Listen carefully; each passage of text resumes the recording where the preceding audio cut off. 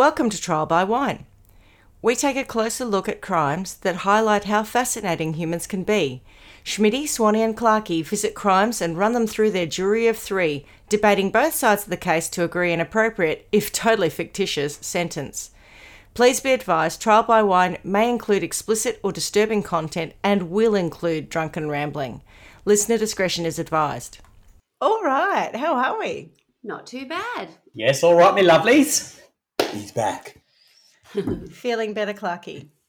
Feeling much better. Coughing still too much, but other than that, bang on, ready to go. You sound so much better.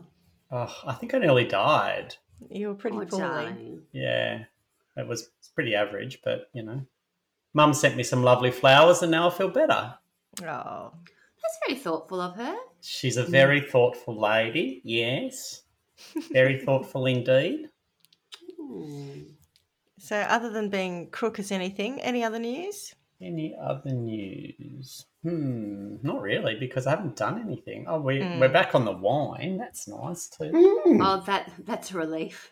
Oh, That is a relief. The world is back in balance. We were a little bit off I there. swear it was spinning off its axis for a while. After losing 4 kilos in 2 weeks. Oh, stop it. Now I'm just jealous. Oh, see, as soon as you mention losing weight, Swanee gets angry. I know. That's a very foolish thing for me to say because I wouldn't want to have been that sick, that's for sure.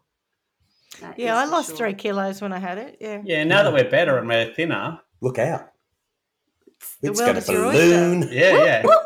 You could have at least one little midriff or something for recording today. Oh, hang on like this? Show up your lean, what's it called, your Nice. gains.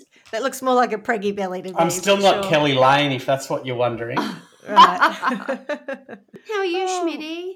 I'm pretty good, yeah. I've done something to my back today, but other than that, I'm fine. Is it Shagger's back? No. Newlywed Shag is back. Gardener's back. Breaking leaves. Gosh. Yeah, I'm becoming an old lady. And I've You've started always to do some got the gardening. old lady angle to take on all of the fun things, haven't you? And what about you, Swanee? Well, I don't feel crash hot today either. But you know what I think it is?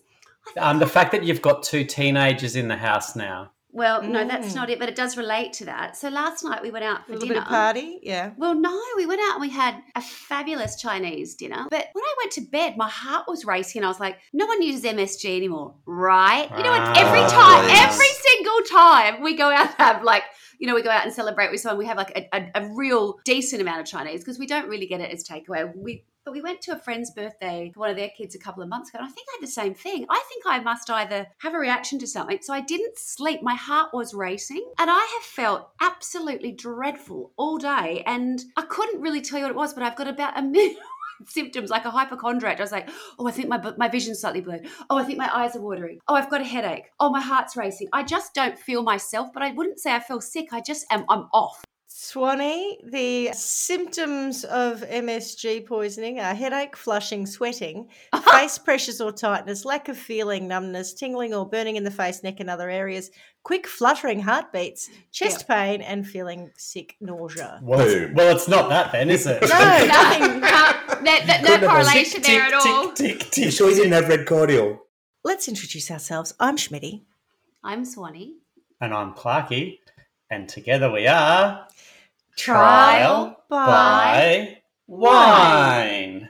Oh, sedate. So good. Well, we have just established that all of us have an ailment. But that's all right. What are we drinking? Well, we're having a little Aldi rosé, darling. We've decided that we either need to drink less wine or spend less on wine. And so spending less on wine Spend less wine. Hands down. So we're having an Aldi rosé and it's not bad. What's everyone else drinking? I'm drinking a mango chutney.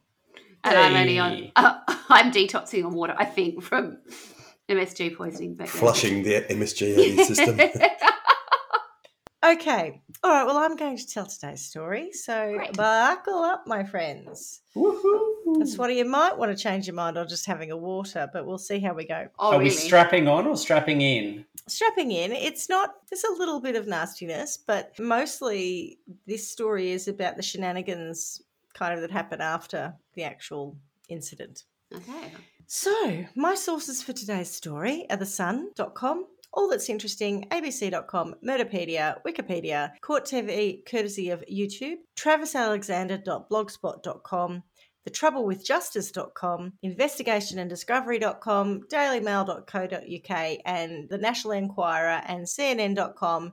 And I also watched some documentaries, namely Jesus. Jodi Arias, An American Murder Mystery.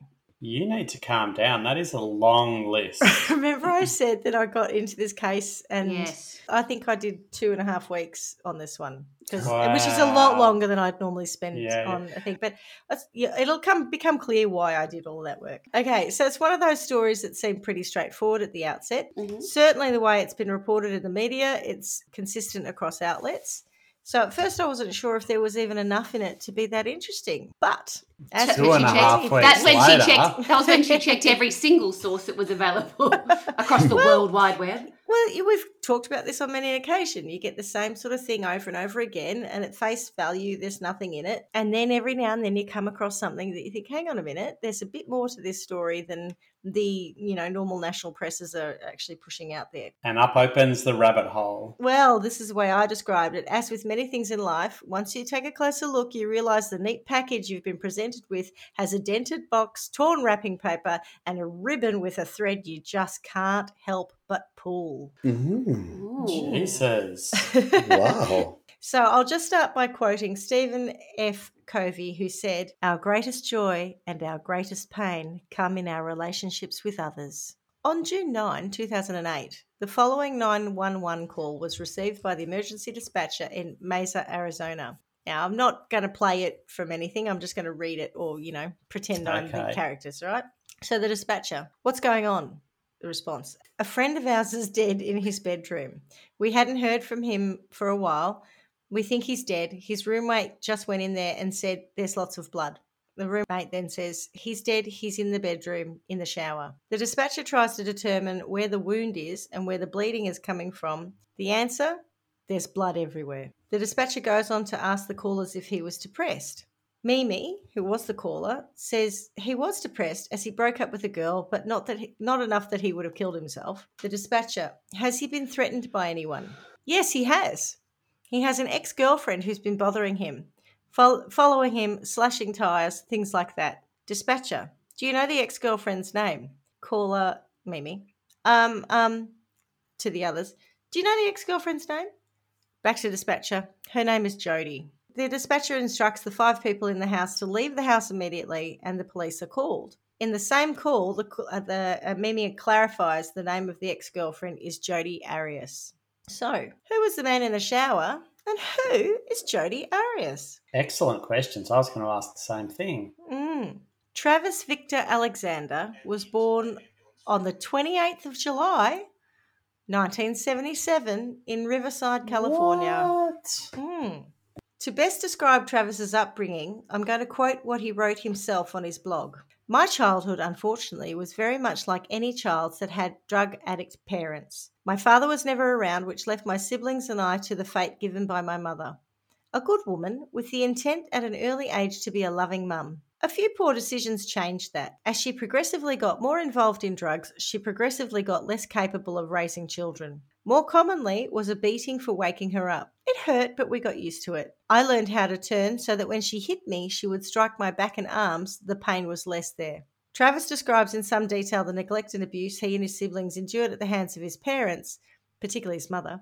But when he was 10, his father passed away and his grandmother took them to live with her. His grandmother introduced Travis and his siblings to the Church of Jesus Christ of the Latter-day Saints, which provided Travis with more stability and care, and by the time he reached adulthood, he converted to Mormonism, or Church of LDS, and was successfully employed as a salesman with prepaid legal services. Prepaid legal services is a dodgy multi-level marketing company pyramid scheme where they sell legal insurance, but the money is, of course, in recruiting other people to sell and make passive commission on other people's work. Travis was very successful in the organisation, and he had also developed himself as a motivational speaker. So actually, I think when we were talking the story that you did, Swanee, you talked about people who came from really shit upbringings, and some people sort of managed to pull themselves up and really make something of their lives, and other people, Just don't. Yep. Travis would be in that former camp, someone who came from not great start, who then was a bit of a self-made man. He bought a house in Mesa, Arizona. He drove a BMW. He was successful with the ladies and well respected in his church. He was actually, I think, a priest in the church, or I don't know, pastor, priest, whatever they call them. He had plenty of friends and was very driven to be successful. He looked after his health, was into martial arts, and liked to write in a journal to keep himself on track. Jodi Arias was born on the 9th of July in 1980 in Salinas, California. She had a pretty standard childhood, but when the family relocated to Yreka, California in 1995, she started to misbehave a bit. She was 15, the new girl in town, and, no surprise, bullied at school. Bit of an outsider, she took to smoking weed and ditching school. Her parents reacted by being extremely strict, which only exacerbated the situation, and Jodi gravitated to a man named Bobby Juarez, who was a bit of a recluse. She dropped out of school and moved in with Bobby in his trailer, having to work to support that's him. That's nice. Yeah.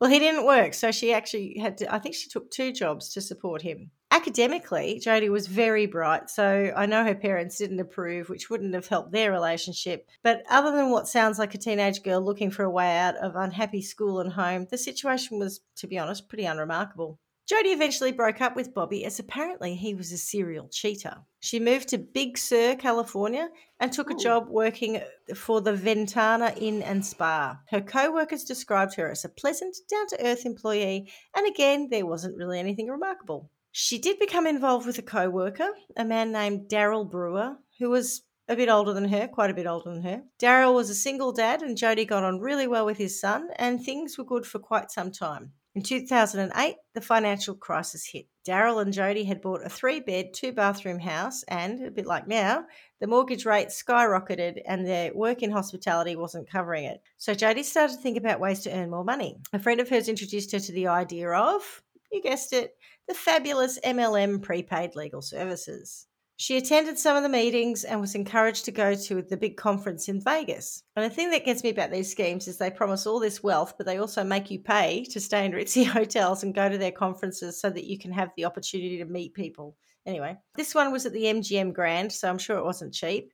And Jodi ended up going with 2 other women who were in the MLM, and she was sharing a ride with them and also the room. So, they're carpooling and saving on the accommodation because she really didn't have much. The conference started on the Thursday night and ran till Sunday. There are about 15,000 people at this event, as prepaid legal services was a big operation with offices across the country. I know, huge, right? To quote Rogers and Hammerstein, "Some enchanted evening, you may see a stranger. You may see a stranger across a crowded room or hotel lobby." And that is exactly what happened. Jodi was standing around talking to a bunch of pretty successful prepaid legal people when Travis made a beeline to her, introducing himself and then talking to the group.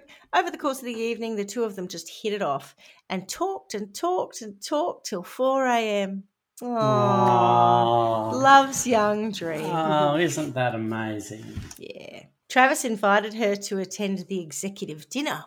She didn't really have anything to wear, but he got a dress from his friend Sky Hughes. So she went naked? No, he got his friend Sky Hughes to lend her dress, a person she'd never met.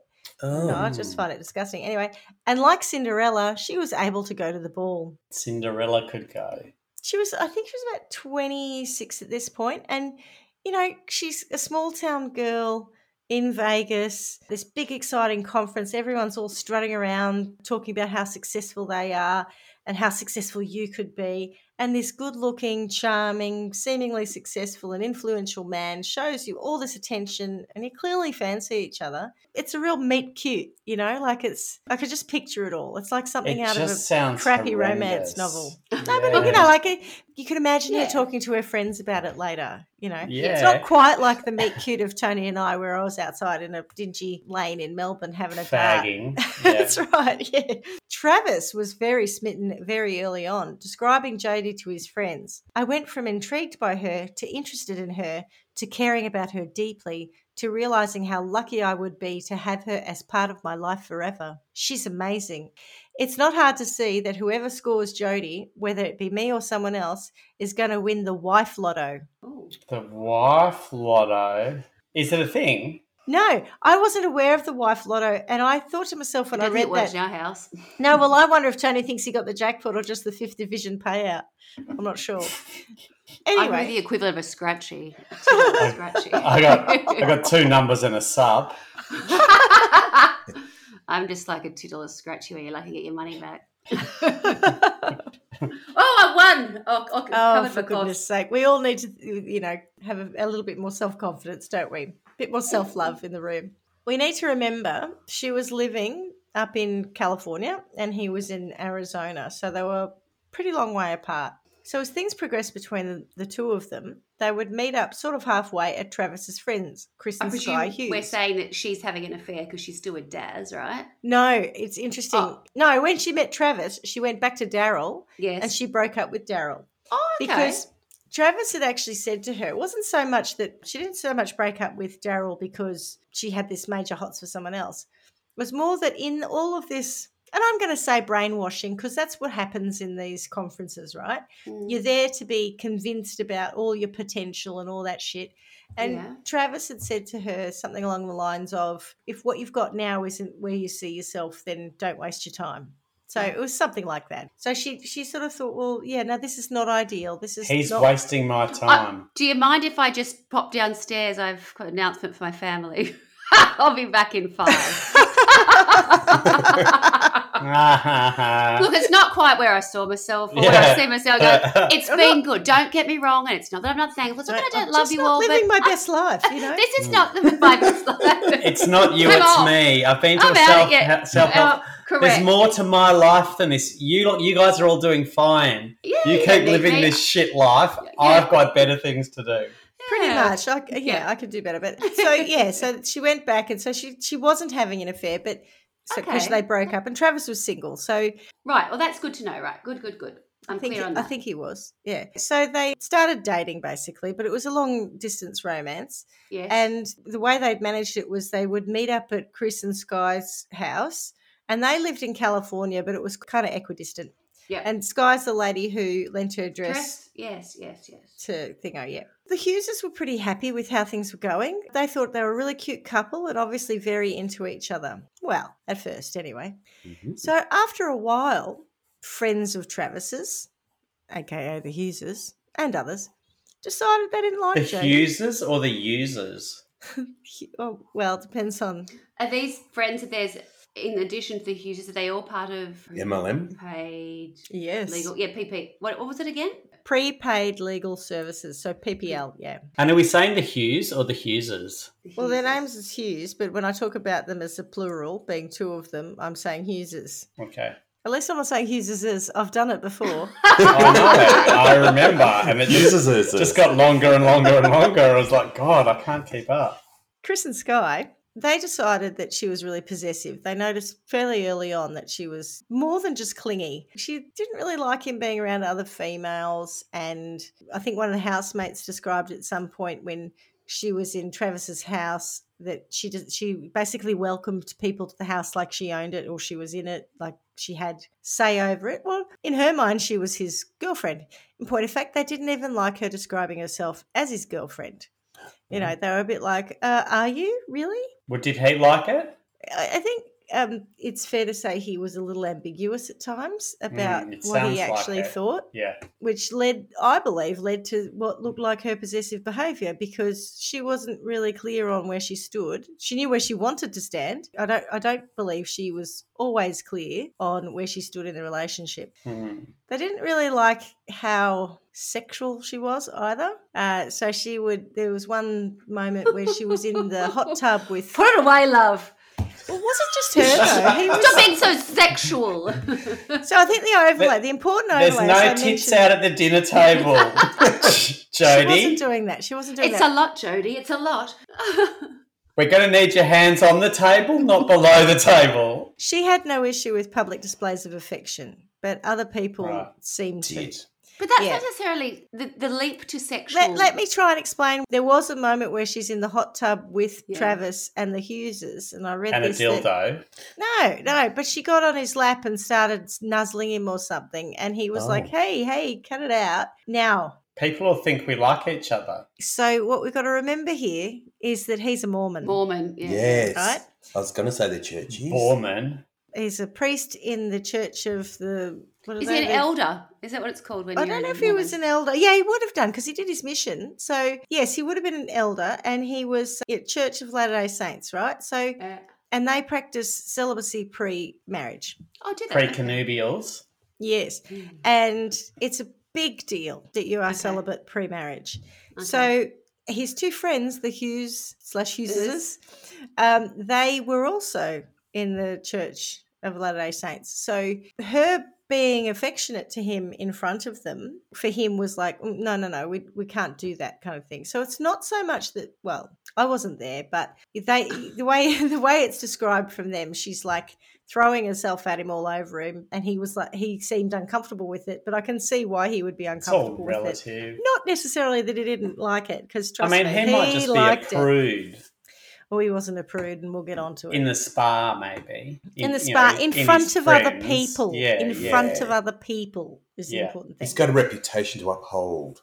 The friends didn't like her. And at one point, the Hughes decided to tell him what they thought. So a bit of an intervention, I suppose, at their house on an occasion when Travis and Jodi were staying there. So imagine this scene. Travis has said to Jodi, who's obviously sleeping in a separate bedroom because it's all in accordance with the tenets of the church, go downstairs. When I'm ready, I'll come down, I'll kiss you goodnight, and, I'll say goodnight. And so he stays upstairs talking to Chris and Sky, and he doesn't come downstairs for a while. So she walks back up the stairs, and as she's approaching the room, she hears them talking about her. And they are telling him that basically she's inappropriate for him, not a good call, whatever.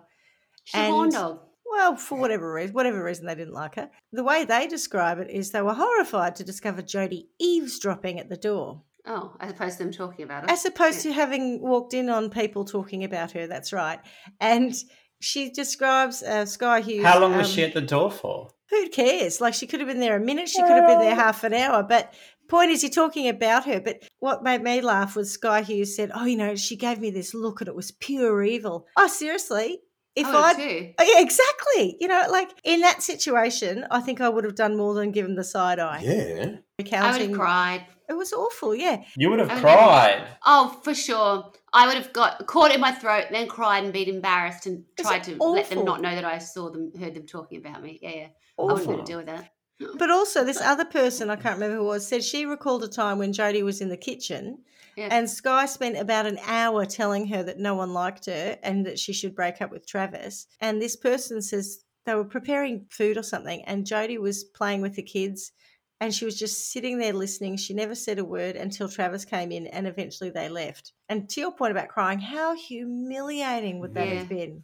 And you're in someone else's house and their house, your boyfriend, all your friends of your boyfriend's telling you need to get out. Oh, it's awful. Sky then went on to say what was he saying? Is he supportive of her or not? Yes. So at one point, Sky said, Travis, I'm afraid we're going to find you chopped up in a freezer because, they're playing this angle of Jodi being really possessive, right? So when the direct approach didn't work and these interventions didn't work, they sent Travis an email. So instead of attacking Jodi or talking about her behind her back, they went this approach of telling Travis that his behaviour as a womanizer was terrible. It was really upsetting to Jodi. Jodi's clearly in love with you and you should break it off because you're treating her really badly. And I don't necessarily disagree with that. His response to that was, you've put this idea in her head and now she can't imagine that I'm not a bad guy, which is, I suppose what he was trying to say is now you've actually made it worse because now she's even more paranoid that I'm a hound dog, thanks for nothing kind of thing. So it wasn't great in terms of the dynamic between his friends and Jodi and Travis. And this is only in the first few months of the relationship. So the Hughes seem to have quite a vested interest, don't they? Interesting, yeah. I reckon they're after a threesome myself. No, it'll be business. It'll be PPL related.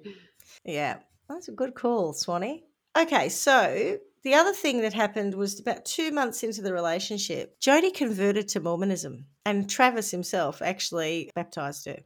She was so into him that she was quite happy to commit to the religion. So, look, with all of this going on, and I think she probably was uncomfortable getting mixed signals from him, they did break up. Oh. They had a kind of tumultuous, they'd probably, I reckon, 3 months, good 3 months, and then things They just went. sounded a bit love on the rocks anyway, despite Well, the it was cues. all, look, to be honest, it was all, it's very difficult. Long distance relationships are difficult in the first place. Like, they'd travelled all around, they'd had a lovely time, they'd taken She photos. did but it was- convert rather quickly. I was That seems just to have thinking, been- 3 months. That seems to have been dealt with as a priority, and I don't know whose priority it was, whether it was his, the friends, or Jodi's. It feels like that was a box that needed to be ticked. One of the first things he asked her was what her faith Yeah. was.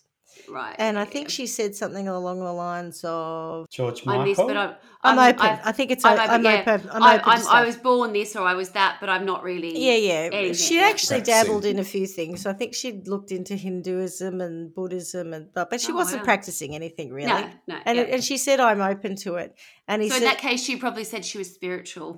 yeah, well, his response was something along the lines of, your best answer could have been that you were in the Church of Jesus Christ and the Latter-day Saints.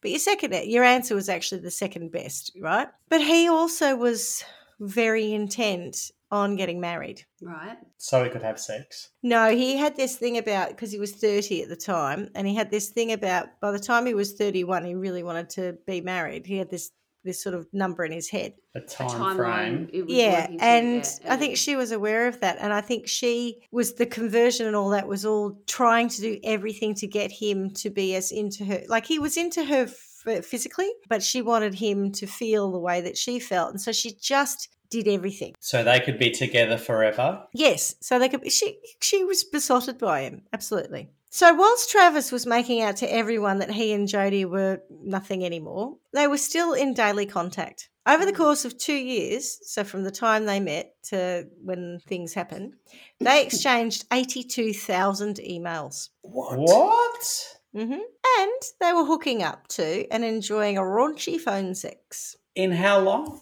2 years. About 2 years, yeah. 82,000 emails. It's a lot, That's isn't one it? question. Yeah, Schmidty. yeah. The way that Travis has been described is that he's a bit of a, and I don't know if it was just a Hughes saying it, that he's a bit of a player, that he's a bit of a ladies' man, that he's not doing the right thing by her. But on the other side of the coin, we're talking about the fact that as a Mormon, he shouldn't be having sex before marriage. Are you aware if he was out having sex with other people other than Jodi? He wasn't celibate, right? Oh, no. No, I didn't think so. No. no, And no. So, and it wasn't just Jodi. At other points, there had been other women, right? Yeah. there was a woman called Deanna who he'd been Yeah. with. Deanna! Deanna before he went Jodi. out with Jodi. And then there's another girlfriend after Jodi called Lisa, who we'll get onto. Yeah. And then he's trying to snag this woman called Mimi. But I'm pretty sure he slept with Deanna, Jodi, and Lisa. Okay. And at times he was sleeping with Jodi when he was sleeping with these other women too. Yeah, so it's not just a good boy waiting to get married and whatever else. He's doing, he's sort of projecting one thing probably to certain people who might be more God-fearing and more churchy. Or more and judgy. then there's, more judgy. And then there's the other side of him, which is just like any other sort of guy that age. That age, that's right. Out yeah. and about. Yeah, so not doing anything wrong, just sexually active, shall we say. Is anyone judging them for sending 100 emails a day for 2 years? You did the math, did you? Yes. 100%. Yeah. I had to. That was freaking me out. 100 emails a day. Block your ears, Carla. He that's did more- math. That's a That's full-time more- job. And it sounded like he enjoyed it too. Oh my God, I have another nightmare. Me and my math nightmare. Okay. Yeah. That's more than a full-time job, isn't it? That's what I reckon. Yeah. It was pretty full on. Okay. Not one to be deterred by a breakup though. Jodi, who had, as we know, been living in California, moved to Mesa, Arizona to be closer to Travis. Yes. Oh. After they'd Sky broken was up. After they Sky broke was up. Oh, no. This is bad. Well, to add to the narrative that she was a stalker, Travis complained to his friends that she'd let herself into his house, sometimes through the doggy door. So he had a dog and he had a dog door. So sometimes she would allegedly crawl through the dog door and sleep on his couch without his permission. He accused her of stealing his journal, hacking his email and Facebook, sending emails from his account to hers, so forwarding on emails of his. Some of So those he's got to 100. do, I was going to say, so he's doing what? 200, Yeah. 100, 200. He only sent 3 a day. She sent Yeah. probably 7. Yeah. He's busy. Yeah. Sending emails to his then girlfriend, I think that one was Lisa, slashing his tyres and those of the girlfriend. Did she change her name to Alanis at this stage? That's what it made me think of, Yeah. particularly the going into the house Yeah, without yeah. permission. Yes. And the whole time I'm writing this, I'm thinking, I better go soon. And it wasn't my writing. Would you forgive me, love? That's a great would song. you forgive me, love, if I dance in your shower? Would you forgive me, love, if I lay in your bed? I don't know this It song. was That's the the hidden secret song. song at the end of the album. Off Jagged Little It's a Pill. cracking song. Jeepers. Well, they were all brilliant. But I don't But know. she's a massive Oh, stalker. God. And I was thinking that. The reason I didn't really go down that line is I'm not buying the narrative entirely, which No. you're probably picking up on. Yes, yeah. Yeah, certainly his tyres got slashed and so did the girlfriend's, but he didn't report any of this to the police. However, there was also no evidence around a lot of the accusations. She did admit to having his Facebook password as he'd given it to her, but not to anything else, and in particular denied slashing anyone's tyres. And it is worth noting that the ex-boyfriend of the woman he was seeing had some priors and could also have been going around slashing tyres, but no one seemed to think about that or worry It's about that. very complicated, isn't it? His girlfriend left him, mostly because his ex-girlfriend kept hanging around. And I read somewhere that he was also in contact with Deanna, whom he'd been going out with when he met Jodi, and he cheated on her with Jodi. And I'm not sure, but he might have also been going back to Deanna at the same How time. many emails was he sending her a day? I don't know. Okay. Why would we? Why would we investigate anything? Well, that's a good point. Yeah. At the same time as he's telling everyone she's basically Glenn Close, he's also sending her explicit text messages, which really do have a bit of a Dom sub vibe. Here's one of them. You'll rejoice in being a whore that's sole purpose in life is to be mine, to have animalistic sex with, and to please me in any way I desire. And you are the ultimate slut in bed. Eventually, though, Jodi started to accept that he was never going to treat her as anything other than a booty call, even though she'd converted and seemed to do anything that he wanted. In some of their exchanges, when he was angry with her, he said some, in my opinion, extremely vile things, notably calling her a three-hole wonder, a skank, slut. A three-hole wonder. I just can't, right? Accusing her of doing psycho things and just being pretty nasty to her, really. From what I've read, and there is a lot on this case, she would basically apologise, say things to flatter his ego, he'd get over it, and then he'd be nice again.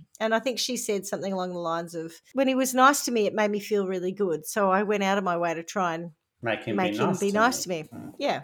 It appears to be in this whole cycle of behaviour that he holds all the cards. She's mooning around after him, and when it suited him, he'd use her for sex and ego bolstering. Yeah. Yeah, not to say we've all been there, because we haven't all, stalked people and that, but I've certainly had situations where my affections for someone were much greater than theirs, and so they've got the power, and they've not been particularly good, and it turns you crazy. It does. So I'm not justifying whatever is to come, but sometimes he's portrayed as this absolutely perfect, great member of society. He's done nothing wrong. He's the absolute victim, and I'm not He's trashing. totally using her. Well, yeah. As like a little, as a sort of like rough sex on the side kind of thing, while he's portraying himself as, the man of the church and man of PPL or whatever else. So all that stuff that he's saying to her, oh, she's a little bit crazy. Oh, she's doing this, she's doing that. But in his own mind, he was enjoying it because he could dominate her, make her feel worthless, whatever else, and still get his rocks off. Sometimes he'd be annoyed with her for sneaking into his house. Other times he'd take her upstairs and have sex with her. Yeah, exactly. Yeah. Yeah, He was mostly annoyed with her when he was on the couch with another girlfriend. When she'd show up. And she climbs in the doggy door. Yeah, And the apparently. other, you're embarrassing the other girl, yourself, no, Jodi. what Get the out. fuck, Jodi? You could have knocked at the front door. Jesus Christ. I tell you what, well, you that's have why- more success at the front door than you will the doggy door, doll. Walk in, not crawl in. It's part of the reason that Lisa left him, because she's like, what's with this woman? What's who with just your keeps popping up? dog? Very weird. Right. So eventually around March 2008, after nearly a year of hanging around hoping he'd realise he loved her, whilst Travis was out there shopping around for a good wife that would fit his LDS and PPL image, Jodi figured she should get some distance and hopefully some self-respect, and she moved back to California to live with her grandparents in Waireka. Of course, they were still in contact, though, and had engaged in some sexy time in April 2008. What? So they were still hooking up, even though she moved back to Wairika in California in the Did March. she go back to Arizona for that, or was that like He an online visited her thing? too. Oh. So it wasn't like she was right. driving there, climbing in the doggy door, waiting in his bed till he got home, and then they'd do it. He was going. Yes, when she was so for Sometimes. about so they broke up in about May, I think, 2007. Right. And so between May 2007 and March 2008, yes, she was climbing in the doggy door going, surprise, and being around all the time, wanting his attention. Then she moved back to Wairika in March but by her testimony, she said she did hook up with him in April. So she had slept with him Note in to April. self, if you've got to climb through a doggy door to... No, he let her in that time. It wasn't. She No, wasn't going in but- the doggy door every No, single no, time. but I'm just saying, if your relationship gets to a point where you've got to go in the doggy door to catch up with someone, it's not working. Well, she certainly never admitted to that. That's a red flag. She never admitted to going through the doggy door. No, this is what he told his friends was happening. Right. Oh, okay. Okay. So I'm not sure that she's ever said, oh, yeah, no, I lost my key. I just, Yeah. I was just going to say, that's a red flag to go, this relationship is not right. Oh, this relationship was not right. Don't you worry. But you are correct that would have been a bit of a clear signal. Right. But also, he didn't say, get out of my house and never come back, and then stand by that. Do you want to know the weirdest thing? No. It's I not. can't No, there are so imagine. many weird things I was gonna coming. say, There's so many weird yeah. things about to come around the corner. But also, his housemates and his friends and all the rest said that when he was home, he never locked the door. So why And she still went in the doggy door. Oh, my Lord. Well, I suppose he mustn't have been there. And Is so she that's little? why she went in the doggy door. Like she can't reach the door handle? 5'6". No, she's bigger than that. Okay. She's 5'6". Yeah. Yeah. Who was he living with, Schmidty? Sorry. He had 2 housemates. Okay. Did they see her climb in the doggy door? No, I don't think so. They didn't like her though. And the No, woman no. who left him didn't see her climb in the doggy door? She might have. I think Lisa might have been the Right. person who said that she'd just show up. I'm not sure. I don't know who said the doggy door thing. Yeah. Lisa definitely said she'd just show up. I think Lisa might have even said one time they fell asleep on the couch together, and when they woke up, she was standing over them. Like she was there standing up. Ew. So, and I think that's where the idea of the doggy door came along. Then Travis met a woman called Mimi, who he thought was the right fit for his image. Mimi's shouldn't be a name. It's a nickname. I can't remember what her real name is. He pursued Mimi for a bit and invited her on a work trip to Cancun with Oh. Chris and Sky Hughes. What a coincidence. Oh, the Hughes are back. Because it was a PPL thing. It was one of those Oh, yeah. conferences.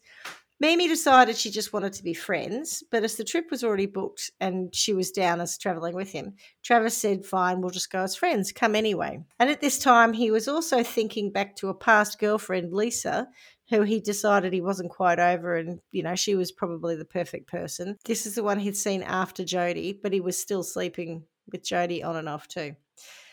He seemed to be very occupied for his quest for a wife, as I said, because he decided to be married, or at least with his future wife, by July 2008, which was his 31st birthday. And he wrote all about it on his blog, so he wasn't secret about that. So there is a blog post in there. I think it's called Why I Want a Gold Digger.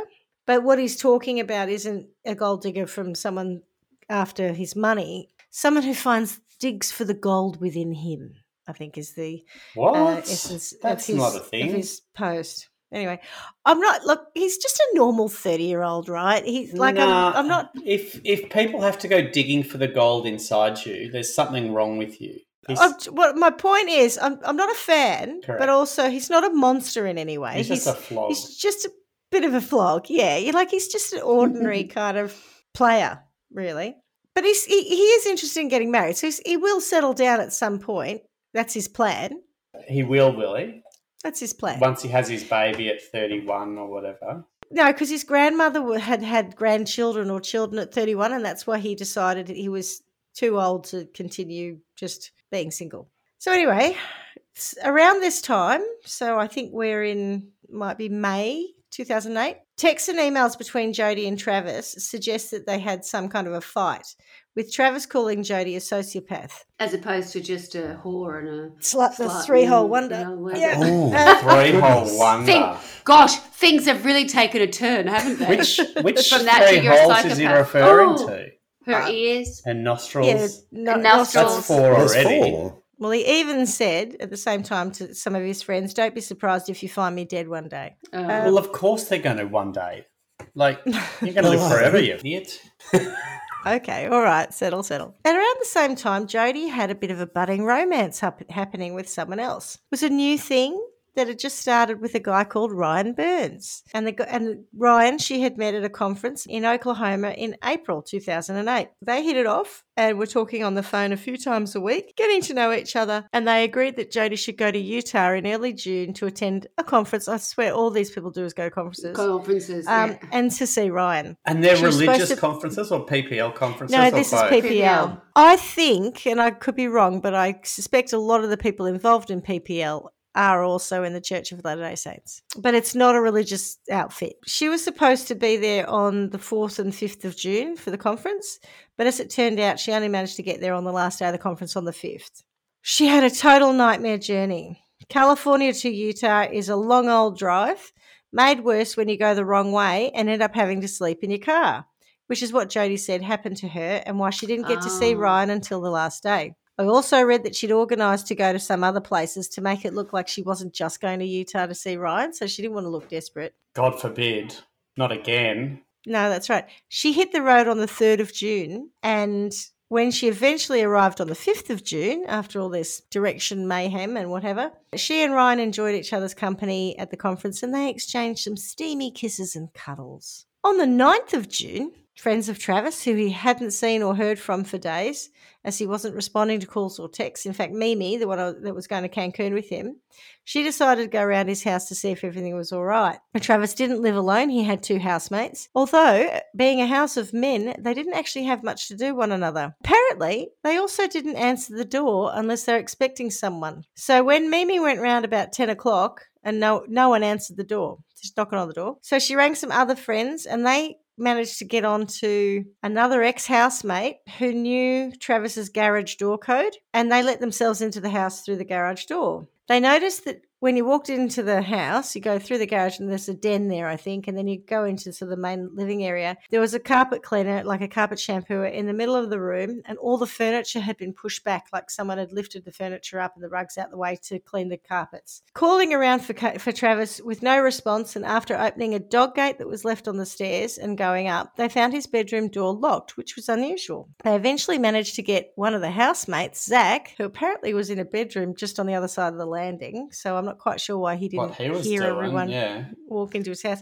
He was with his girlfriend. They were watching a movie, apparently. Oh, one of those. He was able to find a key and he let them into the bedroom. The master bedroom is on the top floor to the left of the landing. So as you walk up the stairs, it's to the left. And when you walk into the master bedroom, it's a big room, sort of directly ahead of you is the door to a large walk-in robe. And then just before that and turning right is a hallway. And both you can walk through to the bathroom via the walk-in robe and the hallway, which run parallel to each other. So they go in there, and the first thing that Zach sees is a bit of a blood spatter mess at the entrance to the hall. So it's on the carpet, but it also follows. So he goes along, he sees blood on the carpet, he sees blood on the hallway. I believe he goes through the walk-in robe, through to the bathroom where he finds Travis's body in the shower. Travis's body was sitting in the tray of the shower with shower recess. Yes, thank you. Sitting in the shower recess with his head sort of to the side and down, and his legs were sort of drawn up a bit. So if you imagine if you were in the shower and you sat down, your legs are folded up a bit so that you can fit everything in. Position kind of thing. Yeah. Sort of, sort of like this. But sitting on your bum. Yeah. More sitting on your bum with your legs up, kind of not up in the air, but bent knees, but legs up. Yeah.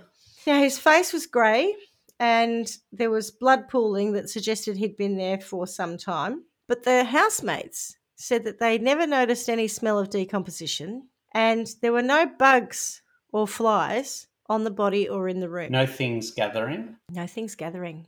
So this is the graphic bit. Get ready for it. His body had sustained 27 stab wounds to the back and to the chest, a gunshot wound to the head, and a knife wound across his throat so deep as to cut through his windpipe and both the jugular and carotid artery. Oh, God.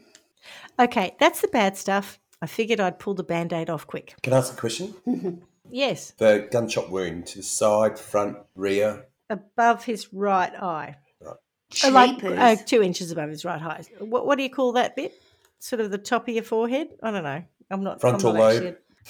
No. Your forehead? Well, Forehead. get onto Your that. forehead. As Yeah, well. your forehead. Yeah. So Cheapers. I started with the 911 call because there's a theme from this point on. Enter stage left, Detective Esteban Flores, or Esteban Steve Flores. Oh, that was impressive.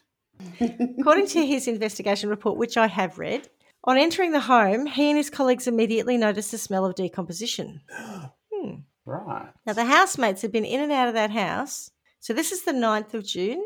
They decide that Travis was killed on the 4th of June. So he's been there 5 5 days. days. And where was Travis? In the shower. The shower recess No, of the what master suburb bedroom. or what? Mesa, Arizona. So she could have gone California, Arizona, Utah. Is I'll that get on the onto way? it. Oh. No, it's not, but I will get onto it Okay. because the crux That's of the what we're led case to is all believe. around whether or not Yeah. she did that. Yeah, okay.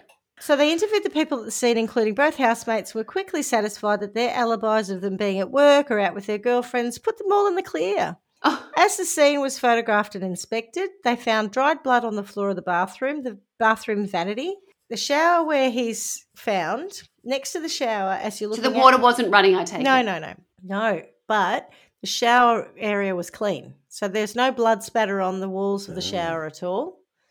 The only blood you see is when the body has been removed where it has been seeping into the recess. Okay. Sorry, Swanee.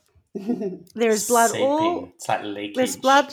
There's blood on the bathroom floor tiles. I think leakage is worse. Yeah. There is no blood on the bath, which is directly next to the shower. So you've got the shower and then you've got a large bath all on that side of the bathroom. There's absolutely no blood on a very big white porcelain bath and its side.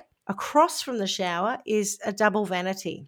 The part of the vanity on the right-hand side is the closest to the shower. That has got blood all over it. Not very much blood on the left at all. Mm-hmm. So just to give you an indication of the scene. That's quite feasible, though, isn't it? Depending on the direction. If he's walked out of the his shower wounds. and gone to the vanity, Yeah. no. Right. Well, yes and no. So Yeah. there's, Thanks for clarifying. you know how it was called, that documentary was called Jodi Arias, An American Murder Mystery? Yeah. The mystery is in what happened because we don't really know. No, but what I'm saying is Okay. that if, let's say, his jugular was cut, it's feasible that would all go in one direction, not in a 360. It is feasible. It would also be spurting. Yeah, correct. And he's clearly You know, not yeah. cut himself. But what I'm Making saying is himself it's shady. okay. I could see a point where he did His die. throat wasn't and cut in it the shower. Only went. His throat wasn't cut in the shower. Okay. The blood patterns, and I'm not a forensic, but I read other people who've looked at this who are forensics who have said, like, what? There is not enough blood for a start in the bathroom, in the hall, to indicate that his throat was cut first and he's died from that. Yes, but so we're assuming that there was some cleanup done. Is that right? So let me just tell you the story Okay. before you start to try to solve it. Okay. Okay. It's very hard to do. You got us by the short and curlies here. I'm not So- okay with this. I just want you to know that. So that's fine. I'm not okay with it either. So as I said, the hallway leading out of the bathroom to the master bedroom, and on the carpet at the edge of the hallway, the tiles. Notably, that's where the blood was. Notably, they didn't find any blood at all in the walk-in wardrobe, which you can pass through. Yeah, No right. blood at all there. Yeah. Along with the blood evidence, they found some long brown hairs in the hallway. Jodi had about 3 months earlier dyed her hair back to brown from blonde. Blood smears on the walls of the hallway. A .25 caliber bullet casing that was lying on top of a pool of dried blood. A bloodied T-shirt, a bloodied towel in the washing machine downstairs, and a digital camera also in the washing machine.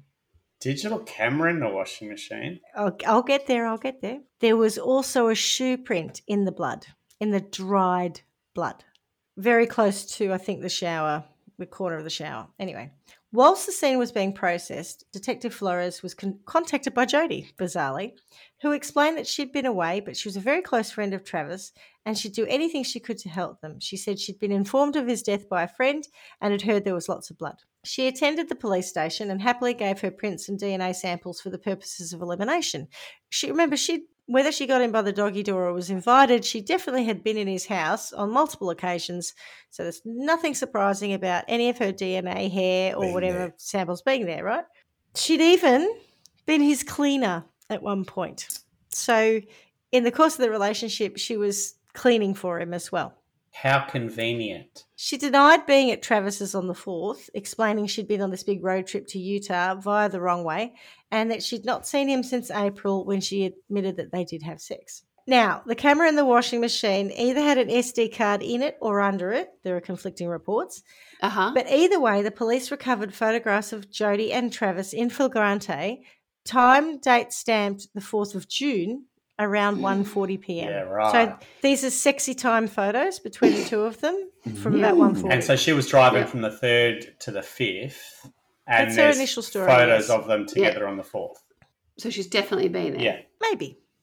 Ah. So at around 5:20 p.m., according to the time date stamp on the photos, Travis is in the shower. There's a series of photos of him in the shower. The final one is a close-up of him looking directly at the camera at 5:29 p.m. The next photograph, which had to be massively digitally enhanced because it was just a big of a blur when it was first looked at, taken at 5:31 p.m., shows a socked foot and a pants leg in the foreground of the image, and in the background appears to be a body bleeding on the floor. And you can only see a bit of the body. I don't know whether it's a shoulder or something, but there's a flesh-coloured, it looks like a person in the background with blood on them. When confronted with the photos of Travis in the shower, Jodi changed her version of events. She admitted that she had been at his house, arriving at around 4 a.m., and, they go to bed. They woke up about 1 p.m., had sex, took the photos with his new camera. She thought it'd be a good idea to take some pics of him in the shower. She was she was a photographer. I don't know how professional a photographer she was, but she certainly had been dabbling in photography. She'd done some weddings. She was trying to make her way, probably, playing into that, needing more cash to pay for stuff. She was having a go at that. So she thought it'd be a nice idea for her to take some tasteful pics of him in the shower. Now, while she's doing this, So tasteful. 2 masked intruders, a male and a female, burst in and attacked them. She alleges that they indicated that they were there to kill Travis.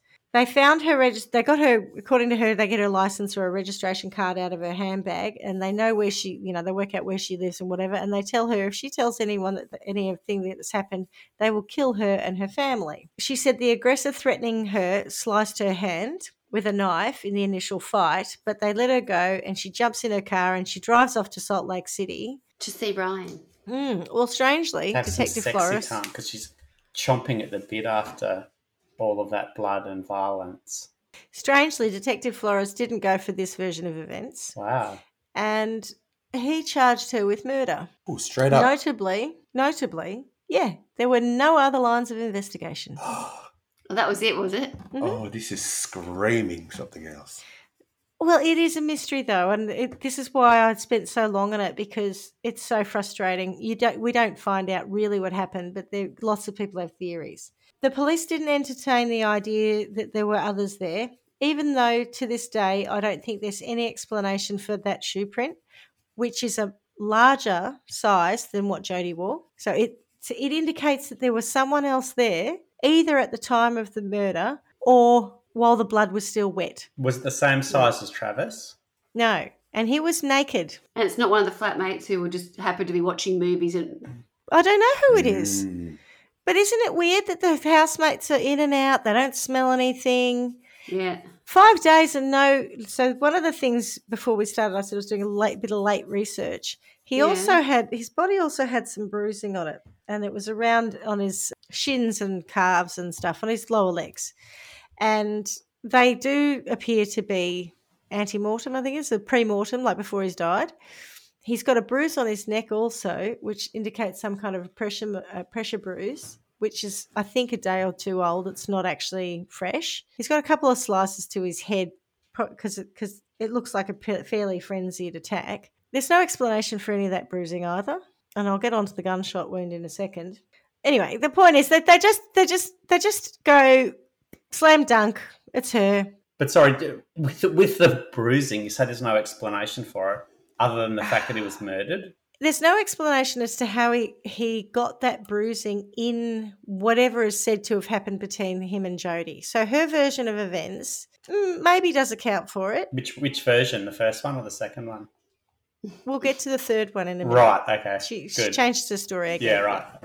That's not working Which in their doesn't favour. help her. Yeah, correct. No, it doesn't. In September 2008, though, Jodi appears on TV where she states, "No jury is going to convict me because I'm innocent. You can mark my words on that."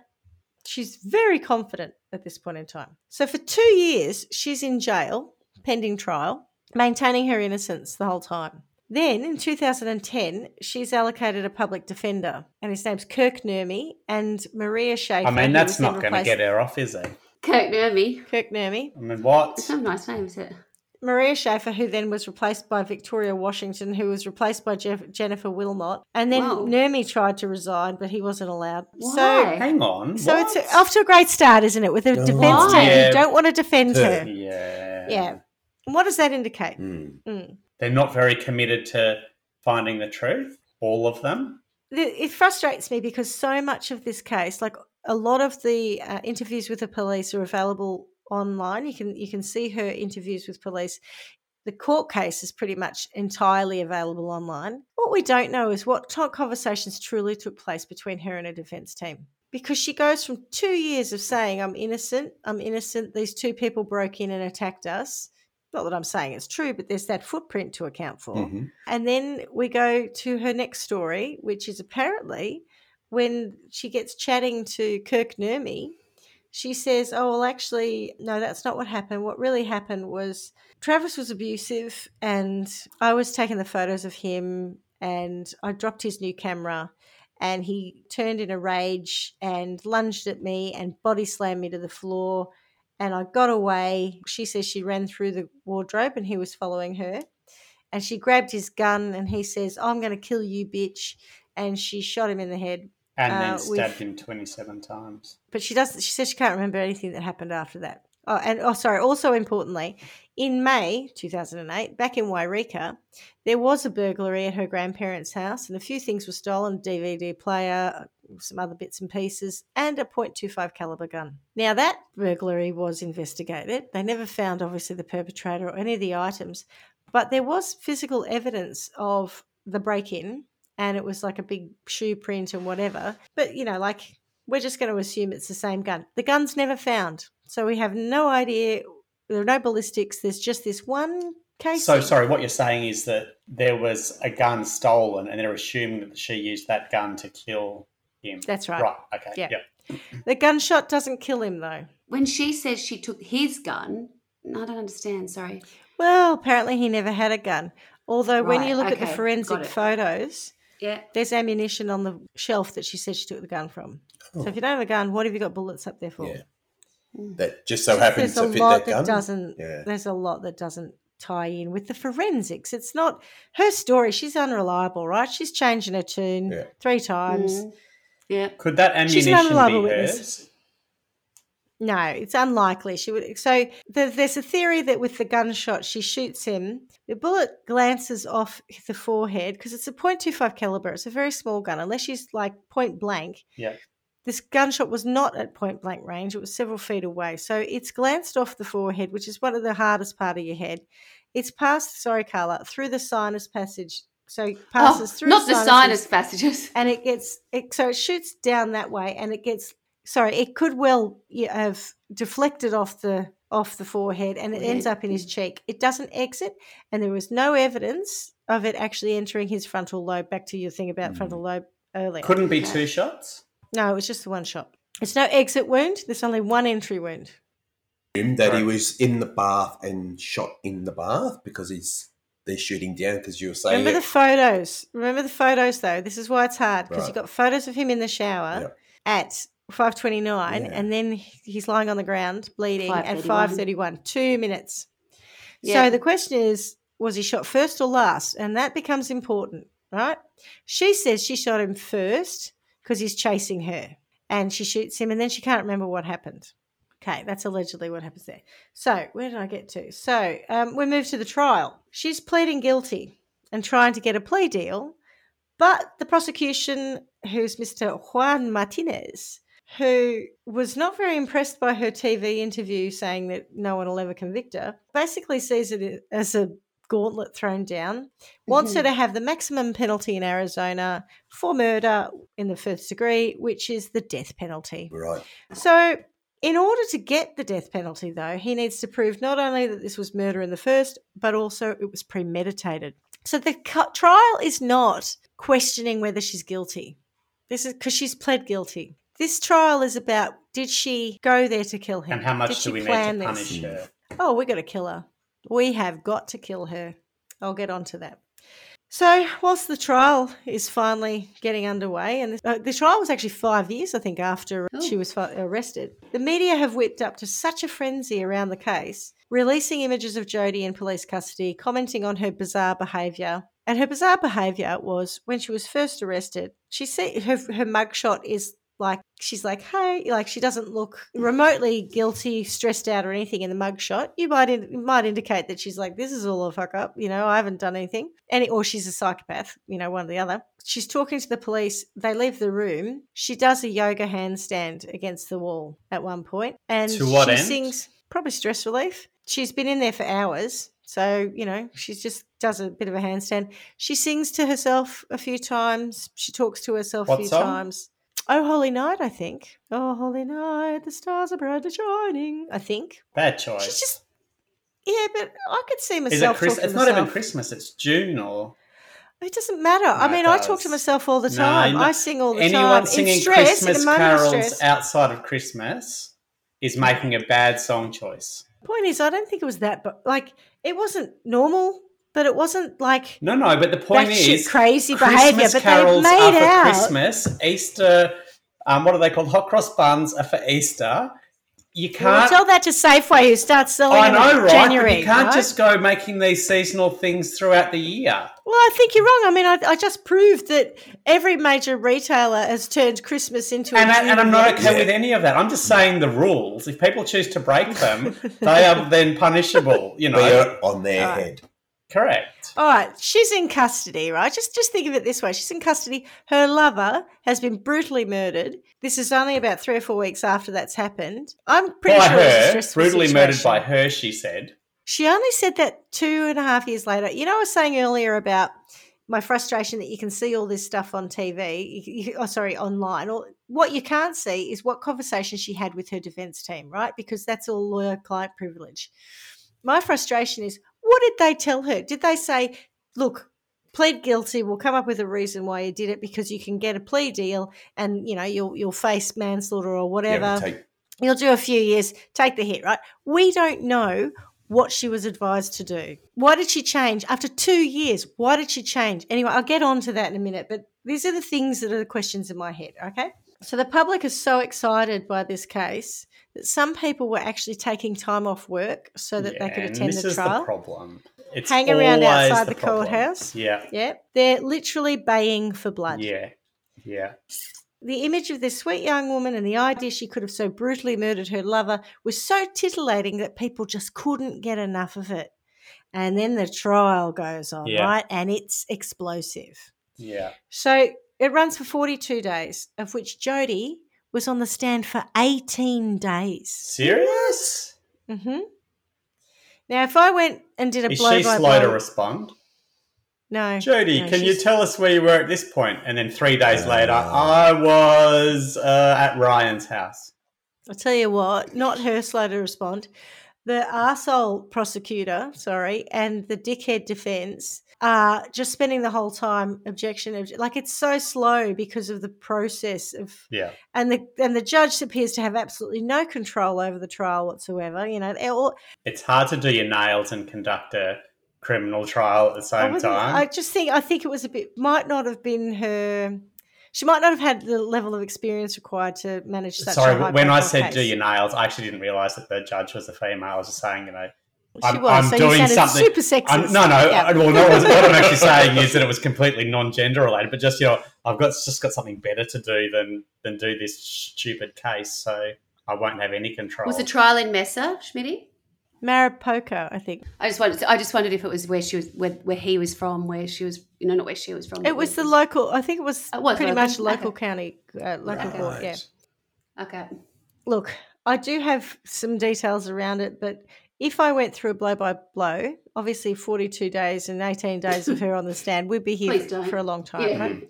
So Juan Martinez repeatedly committed prosecutorial misconduct, yelling at, belittling and badgering expert witnesses as well as Jodi. The medical examiner's report very clearly stated the bullet to the forehead had glanced off the bone. And by the way, I have read the autopsy report, so I can say this categorically. He says that the bullet to the forehead glanced off the bone, travelled through the sinus to lodge in the left cheek. There was no indication that the bullet had entered the brain, and therefore was in his opinion that this shot was delivered first and was not the cause of death and would not have incapacitated the victim initially. Of the 27 knife wounds, only one pierced the breastbone and the heart, which could have been the fatal wound.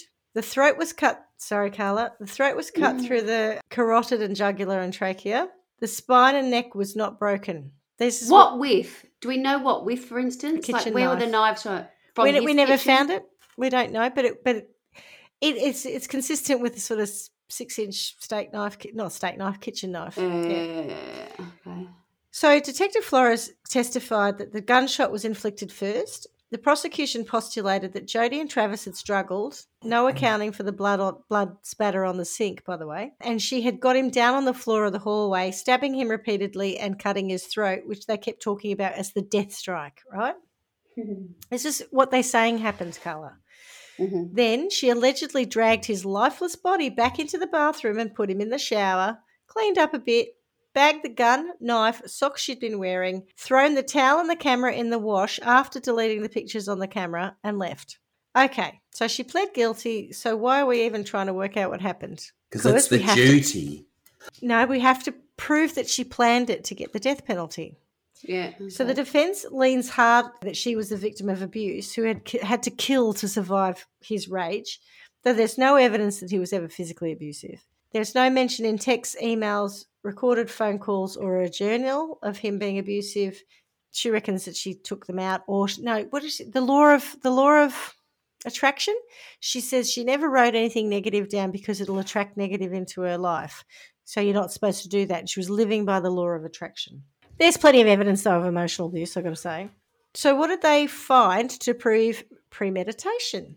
Several days before she left Utah via Arizona and Nevada, Jodi got on to her ex-boyfriend, Daryl, asking to borrow 2 5-gallon gas cans for a trip. She rented a white Ford Focus in Redding, California, which is quite a long way from Wairika, and told the rental company she was just going to be driving locally. On the 3rd of June, receipts presented at trial showed that Jodi had purchased a third 5-gallon gas can, sunblock and facial cleanser from Walmart in Salinas, California. So we know she was in California on the 3rd of June. That evening at an Arcos gas station in Pasadena, California, she purchased 8.301 gallons of gasoline with her debit MasterCard and 4 minutes later purchased another 9.59 gallons of gas with cash. The MasterCard was used again on the 6th of June, 2008, so the day after she arrived back in at Ryan's Utah. house. Yep, 3 times at a Tesoro gas station in Salt Lake City, at a Pilot Flying J Travel Center in Winnemucca, Nevada, and a 7-Eleven in Sparks, Nevada. Jodi left voicemails on Travis's phone on the 4th of June after she'd left the property, which this is what the prosecution alleges. What property? Travis's. So, which the prosecution alleged was her pretending to not know he was dead and trying to get an alibi for herself. They also suggested she'd accessed his voicemail, but I don't know that there was any proof of that. When the rental car was returned on the 7th of June, 5 days after it was rented, it had been driven 2,800 miles. To your question earlier, Paul, about how that short drive from California down to Arizona and up to Utah. That's many. The floor mats were missing and the front and rear seats had stains on them. The rental guy said looked a bit like Kool-Aid, which he had cleaned. As it had been cleaned, the police did not examine the vehicle. Oh. Now, if we're supposed to be led to believe that the front and rear seats were covered in blood. Hang on, is that what we're saying? Well, it's implied that the rental car was covered in blood because she had driven blood-soaked out of it. Because she would have, right? If she'd stabbed this guy repeatedly, cut his throat, dragged him around, all the rest, and if she hadn't cleaned herself off in the house, there was a good chance that there'd be blood in the car. But why would it be in both front seats and the back seats and all over the mats? You know, the mats were missing from the car. They'd been removed. And there was what looked like Kool-Aid stains on the front and rear seats of this car. What was she doing? Having a little roll Both around? front seats? Both front seats are back. Yes, I reckon what she's done, she's she slept in the passenger seat because the steering wheel's in the way. Not covered in blood, though. Who knows? No.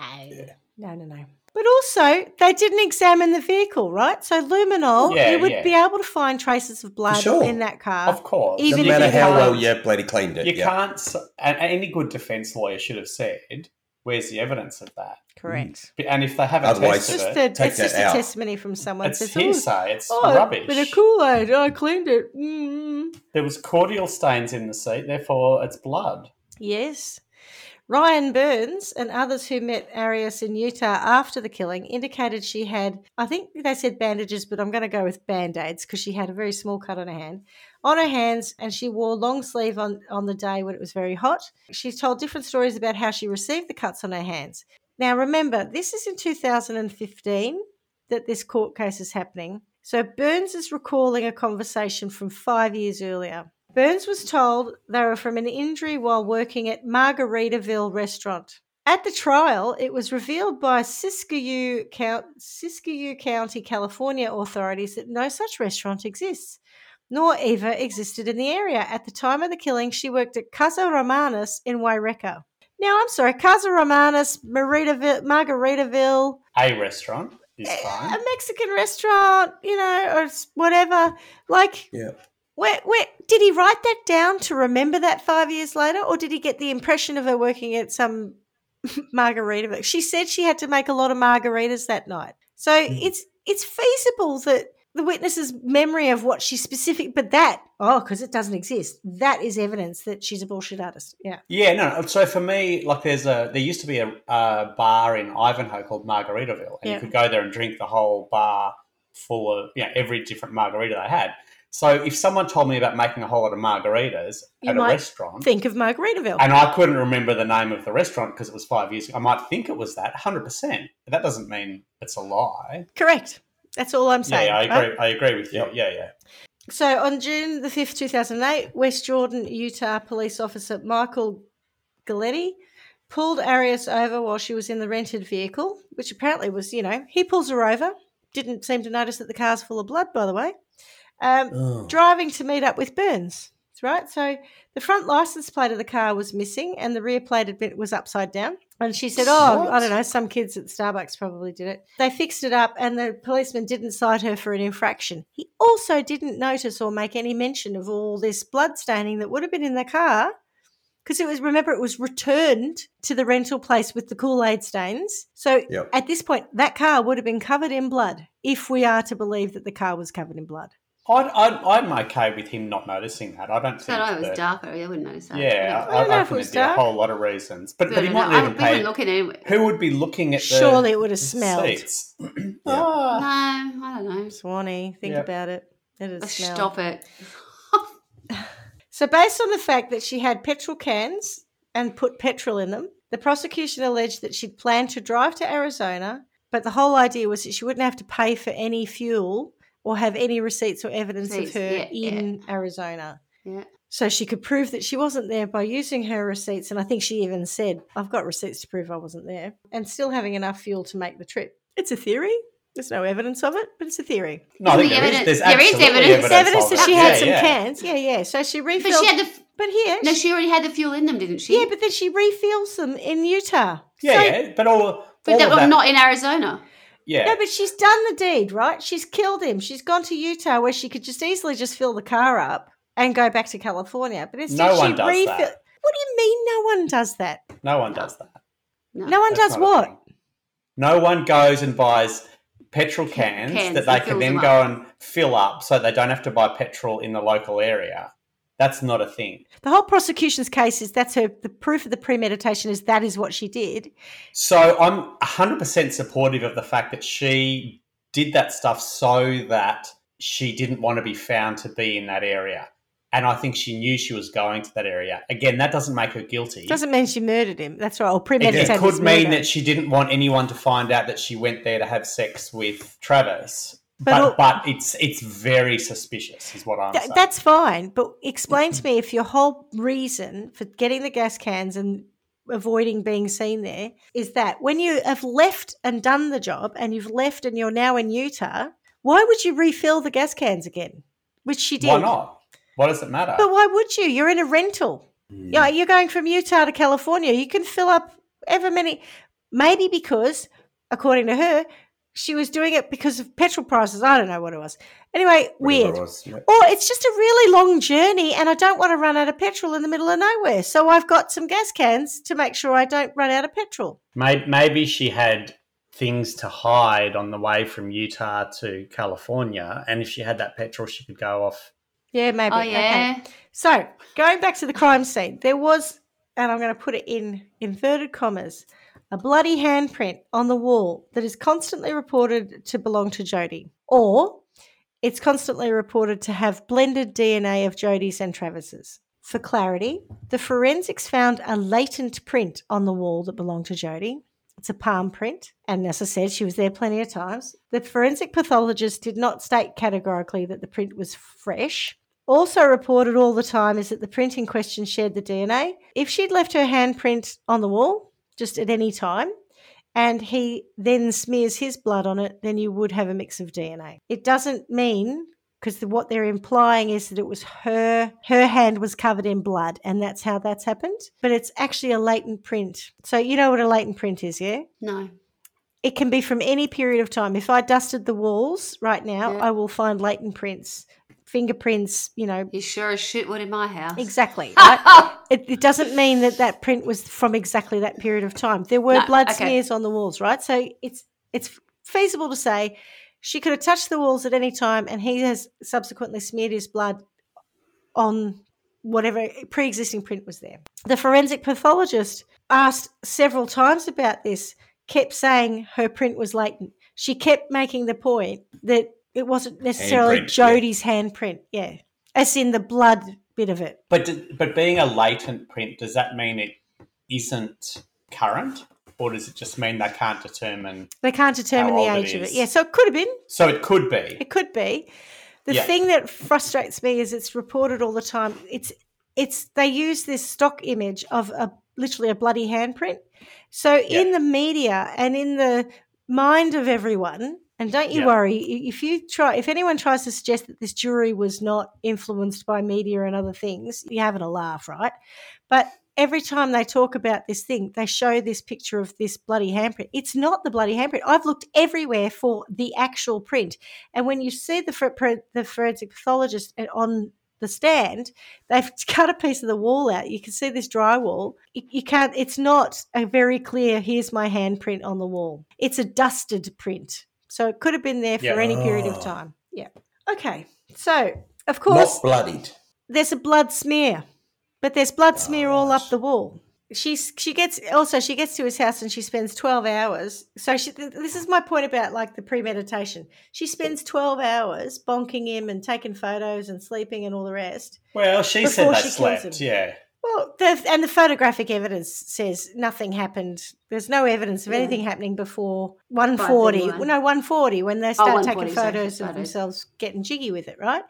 And then after at 5:20 is when the sequence of shower photos are taken. This whole idea of I've premeditated it is all about the gas cans, all about that. So she takes the stand, unfortunately, in her own defence on the 4th of February 2013, testifying for 18 days. She says that she had abusive parents. They say bullshit. She explained her renting the car in Reading was due to bullshit. Well, the parents are like, yeah, whatever. But I tell you what, her parents said that. But also, if you listen to my sister, she'll tell you that Dad was, abusive and violent when we were kids. By today's standards, he smacked us. So I'm just pointing out there's that whole culture. Did you get the belt?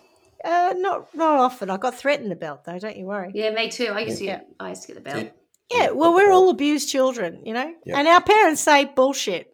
So there you go. She explained why she rented the car in Reading, which was quite away from Wairika, because when she looked on the budget website, as in trying to find a cheap rental, there were two that were recommended, and one was in Reading, and her brother lives there. So she went to there to get this cheaper rental and to stay with her brother. On the second day on the stand, she said their sex life included oral sex and anal sex. She said the anal sex was painful for her the first time they experienced it together, and that while she considered oral and anal sex to be real sex, Travis did not, and he believed these forms of sexual activity, in contrast to vaginal sex, were technically not against the Mormon rules. And I've heard that before.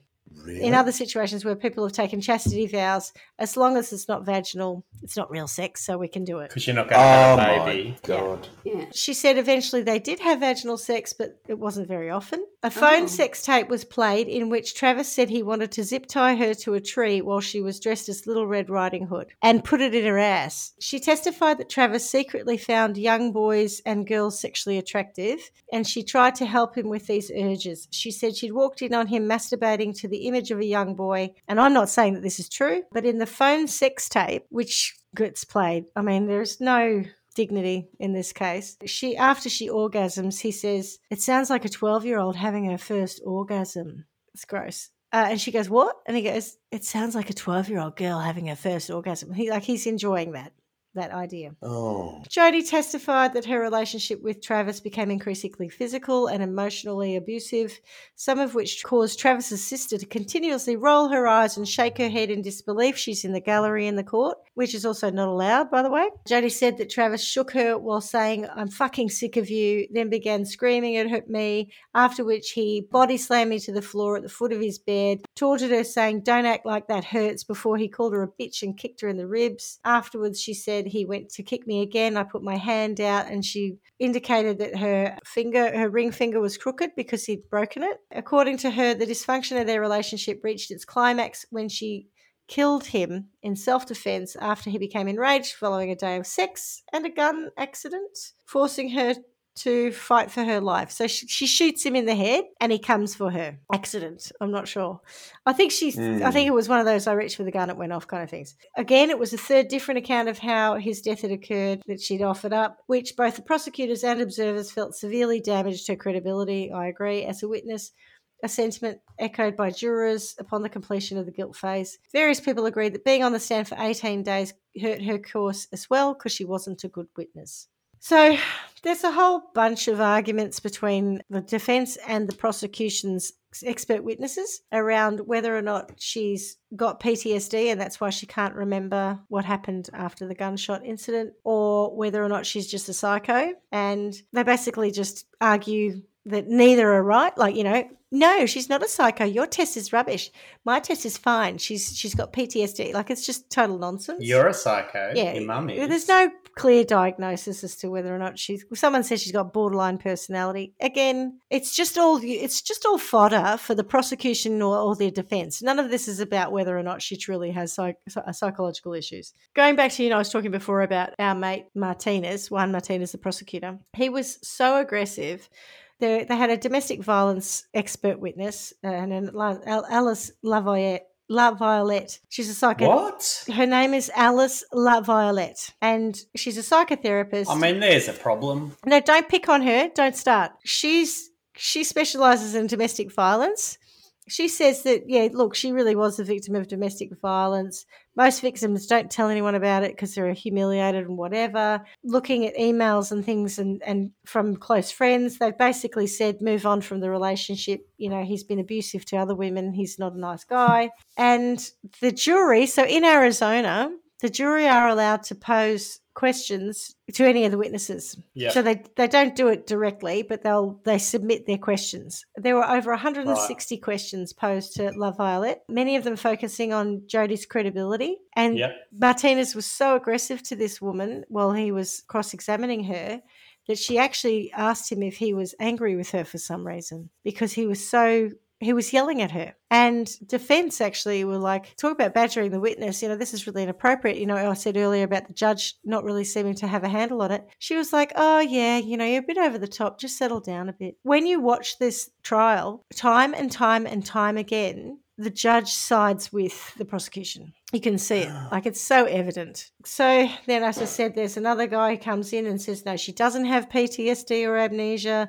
There's no evidence that she's been abused. Could I ask a question? Yeah. With relation to domestic violence. This is 2013 too, remember?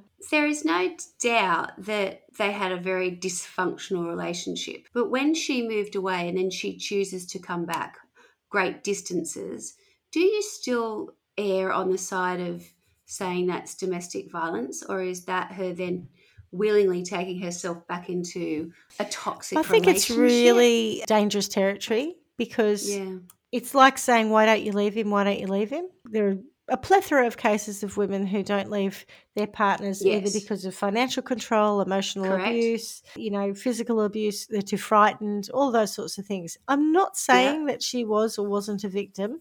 The expert witness who specialises in domestic violence said, yes, she was a victim. Okay. I'm not one. But I think it's a tricky thing when we assume that everyone can just walk away from something. For whatever reason, I do believe that Jodi was extremely compelled by him. So, however that played out, and look, I don't believe he was physically violent, but how would I know? I wasn't there. He might have been. On the other side of that, at what point does an S&M relationship become domestic violence? Yeah. It's a very good question. I don't think they had an S&M relationship. Well, I think you said that earlier, though. She's submissive to him and he is dominant to her. No, but there was the conversation that was very much. He said, I want you to be my whore. I think you said, I think so. I think you introduced the S&M piece then, and that's what I'm saying.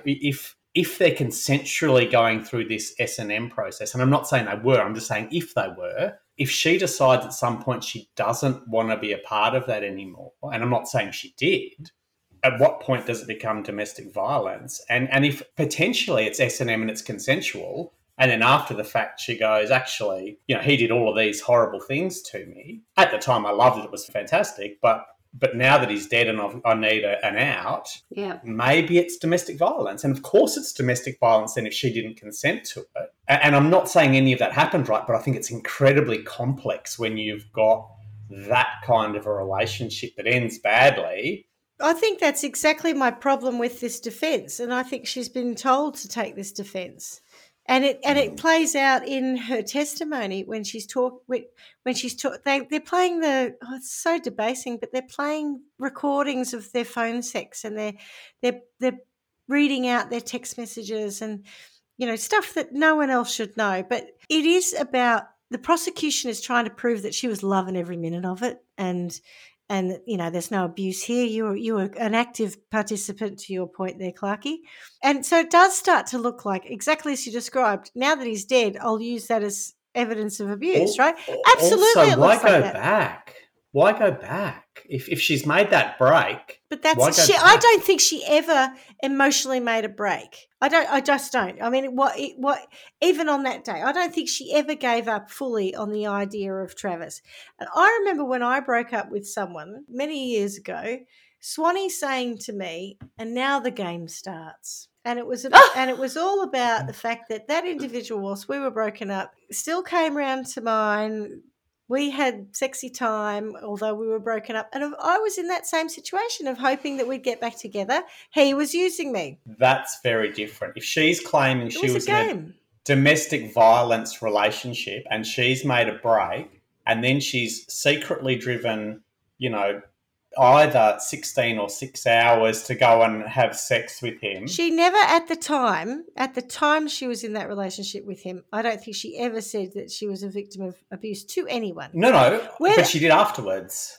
Her defence... Yes, but I'm not even sure at the time that she would have thought of herself as a victim of abuse. I think that the important thing is if you're consenting to it and then... So there's people who are in relationships and they're married and they get raped by their husband effectively, right? It's not consensual. Nothing's cool about it, but that's what happens. An S&M relationship, I would imagine, is very different in that you are doing things that aren't normal, wouldn't be perceived as loving, and it's consensual. And then after the fact, if you go, hang on, that's domestic violence, at what point did she realise it was domestic violence, and did she drive all that distance to go back to someone who she knew was being violent towards her in an unconsensual context?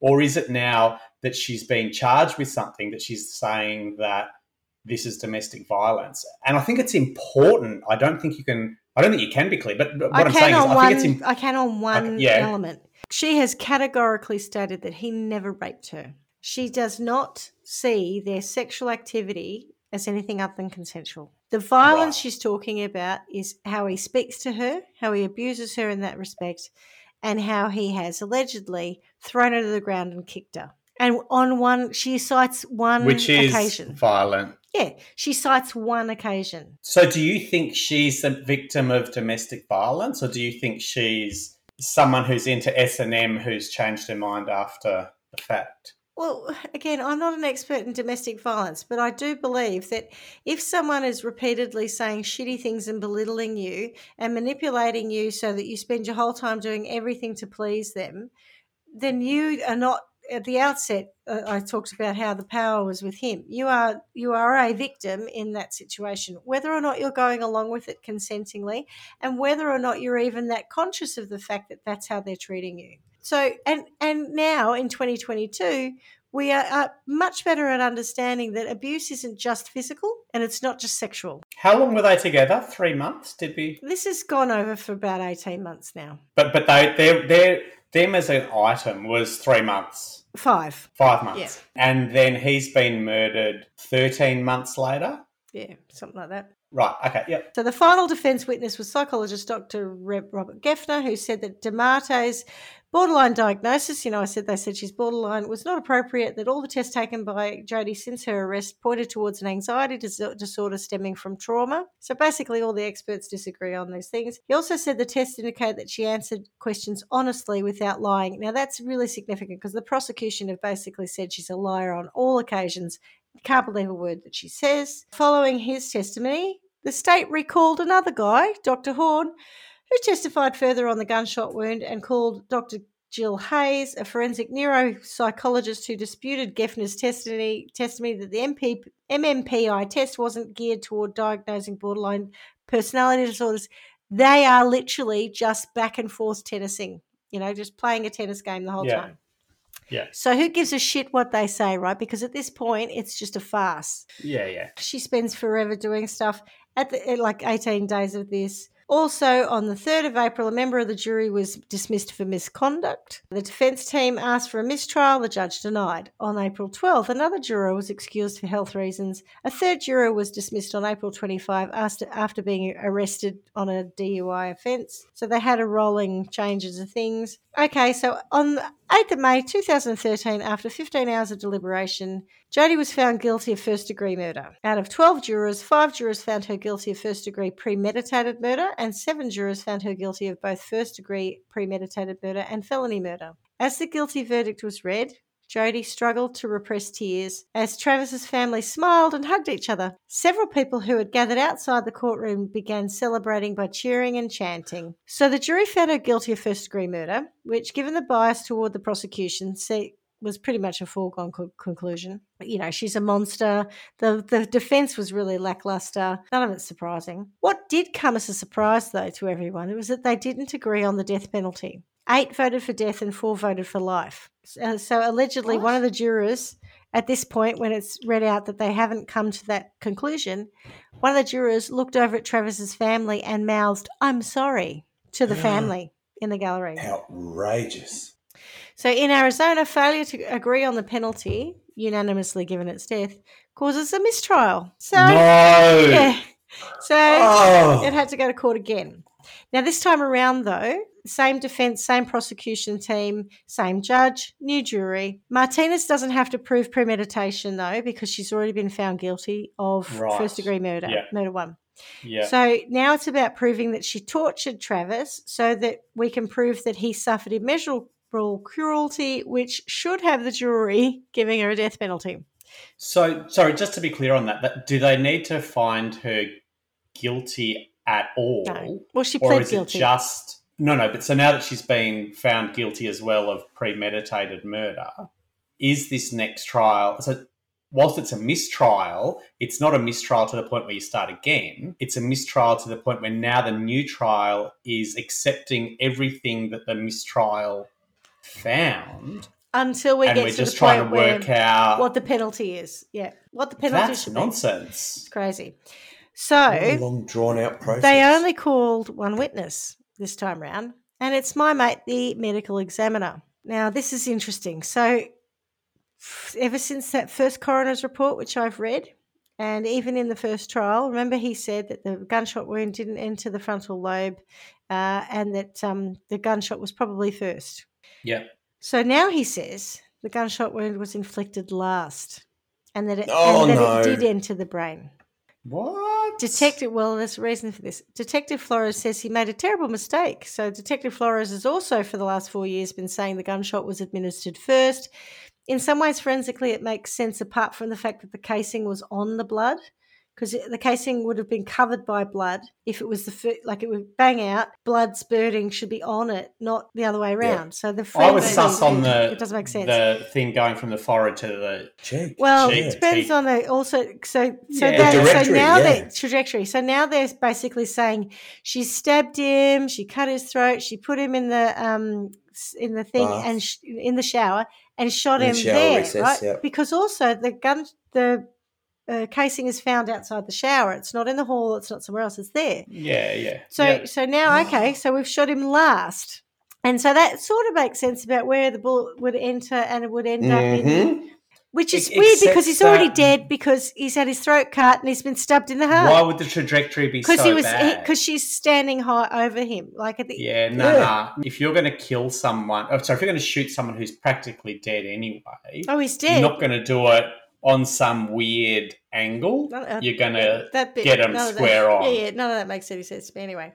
So basically what they're trying to say is she didn't kill him in self-defense. She's been cruel to him. She's made him suffer. And she's annihilating him, right? So they're trying to show the brutality of the attack to be able to say, well, she definitely deserves the death penalty. So they've changed all of that way that he died with no new evidence. Oh, I made a mistake. Based on the fact that the trial is now about proving his amount of suffering and not about his guilt. Absolutely. Correct. Yeah, right. Correct. So... also, even if she does shoot him last, so I could understand her shooting him first because it would incapacitate him. It'd stun him at least, right? And it made sense to me. He gets shot in the face somewhere in the bathroom. He goes over to, because he's not dead, right? It's gone through his sinuses. He's got a blood nose. Let's assume that. He goes to the vanity. That explains some of the blood spatter on the vanity. What it doesn't explain is why the casing is on top of a blood pool because there shouldn't have been blood prior to this happening. Yeah. And then we're meant to believe she runs downstairs, gets a knife, comes back, stabs him, cuts his throat, drags him, puts him back in the shower. None of that makes sense. Anyway, but now we're meant to believe that she's come up and she starts stabbing him in the shower. And this is a man who has martial arts experience. He's about 4 inches taller than her. He's much more physically, he's much bigger than her physically, and stronger. So he turns around there at close contact. He did have defensive wounds on one hand, but not on his forearms. So, normally if someone's stabbing at you, you would expect to have defensive wounds in your hands and your forearms. No, we haven't got that. And so maybe there's a grappling with the knife. Maybe he falls over. That's how he gets that, whatchamacallit. But then how does she actually flip him on his front, stab him in the heart? There's all these stabs on the back as well. Like it just doesn't necessarily weigh up for me. And then the other thing that I still don't understand is there's in the hallway where there's all the blood's sort of on either side of the hall. There's a void of blood, so like a body's been there, right? So there's this kind of body shaped no bloodness. What there isn't is any drag marks. Yeah. To get from there to there. To pull him from that void where he's allegedly had his throat cut and been stabbed to death. To pull him from that back into the shower. Also, why would you? Anyway, the trial's quick. Again, she's found guilty, no surprise. But again, no death penalty, much to the disgust of Juan Martinez. What? Oh, wow. 11. You have to set this shit up I'm to quite get a happy with death that. penalty. I reckon that's what they're thinking. So 11-1 this time. So one juror's like, I can't go there. No. Oh, wow. That's pretty 12 Angry big, Men. though. Yep. No one really goes to town on the fact that the ME has perjured himself. We'll just let that one slide. Or Detective Flores, but for that matter. So at this point, another mistrial's called. But that's okay. That's the limit in Arizona, and the judge then has to sentence the Jodi. Oh, no. There we go. Jesus.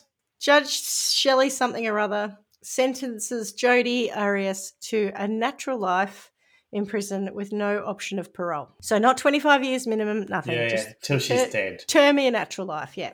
As I say, the reason it's a mystery is because just frankly the science doesn't add up. The forensics don't add up. No. The photos they took are really poor quality.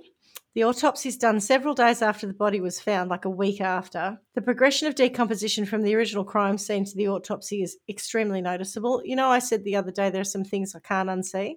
The image, I've seen the photos of Travis in the shower. Yeah. The image of his face on the autopsy table, he looks like a mummy. They've allowed it to go that far, right? Which also won't help determining, because the ME says in this second trial that he can't say that the bullet didn't enter the brain because the brain was in such a state of decomposition. But also, that's not what he said first time round, and the bone doesn't show sign of it being entered. Okay, the car. So there's no hole in the skull? No, because it deflects from the skull. It ends up down in the cheek. The car she rented wasn't investigated. There's no blood in the wardrobe. That's wrong. There's a carpet cleaner downstairs, and no one ever questions what happened and why that's there and why the downstairs carpet's been cleaned and who cleaned it and why the furniture's all pushed back. Travis had a dog. He let the dog wander all over the house. Why was there a dog gate on the stairs that they had to open? You know, that doesn't make sense. Who fed the dog in the 5 days that Travis is allegedly in the shower when the housemates are out at work or over at their girlfriends? So this dog's starving? Why was the body in the original photos in the house, when the scene was first processed, pink, indicating it was less than 5 days in the shower, which also explained the lack of decomposition smell and the house that the housemates said they didn't even notice it wasn't there, and the lack of bugs. So the thing I looked up before we started this was how long it takes before bugs actually start to interfere or get into the process of decomposition. It's within hours and up to 24 hours. If he sat there for 5 days, there's a dog in the house, there's plenty of ventilation. You can't tell me that a single fly didn't come along and go, delicious, right? Yep. Why does his neck appear broken in the original photos, but the ME says it's not, although it definitely appears broken? Who's the owner of that shoe print? Was the wardrobe carpet cleaned? There's a box of copy paper, printer paper Photocopy. in there that has a reddish brown absorption stain in it. No, we don't even bother looking into that, do we? If you did clean the scene, why would you clean the wardrobe and not the hallway and the bathroom?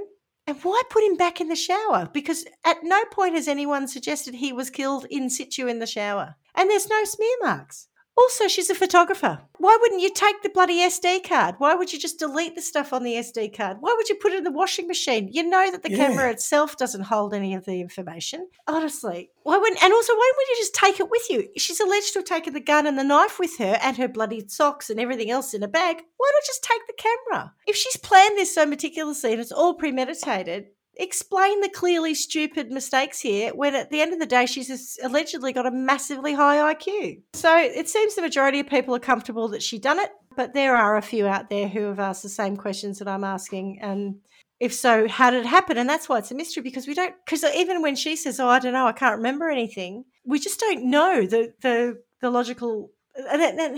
Is there a next best guess at what happened, or is it just... I'm worried about the shoe. There are questions as to whether or not she had an accomplice. There are questions of whether or not there were two people who broke in. Yep. And for whatever reason, she's either terrified or protecting them. Don't know. But, from what I've seen of the trial, facts matter little. And if anyone... What does Sky Hughes reckon? I reckon she'd have a pretty big opinion on it. Hughes will know. Well, it's interesting that she said that a woman and a man broke in. All right. But then she said afterward that they didn't. That was just her first thing. We don't know that they didn't. There's a shoe print, remember? That could also very much support her, or the trying to dob them in. Accomplice. No, that she had an accomplice. Yeah. So if she had a male accomplice and she says a woman and a man, well, that kind of helps explain the fact that there were two people. One was a woman being her, one was a man. So that there's a bit of truth in the lie, I guess. Could be. I'm struggling with the fact that there's no other credible thought as to what might have happened.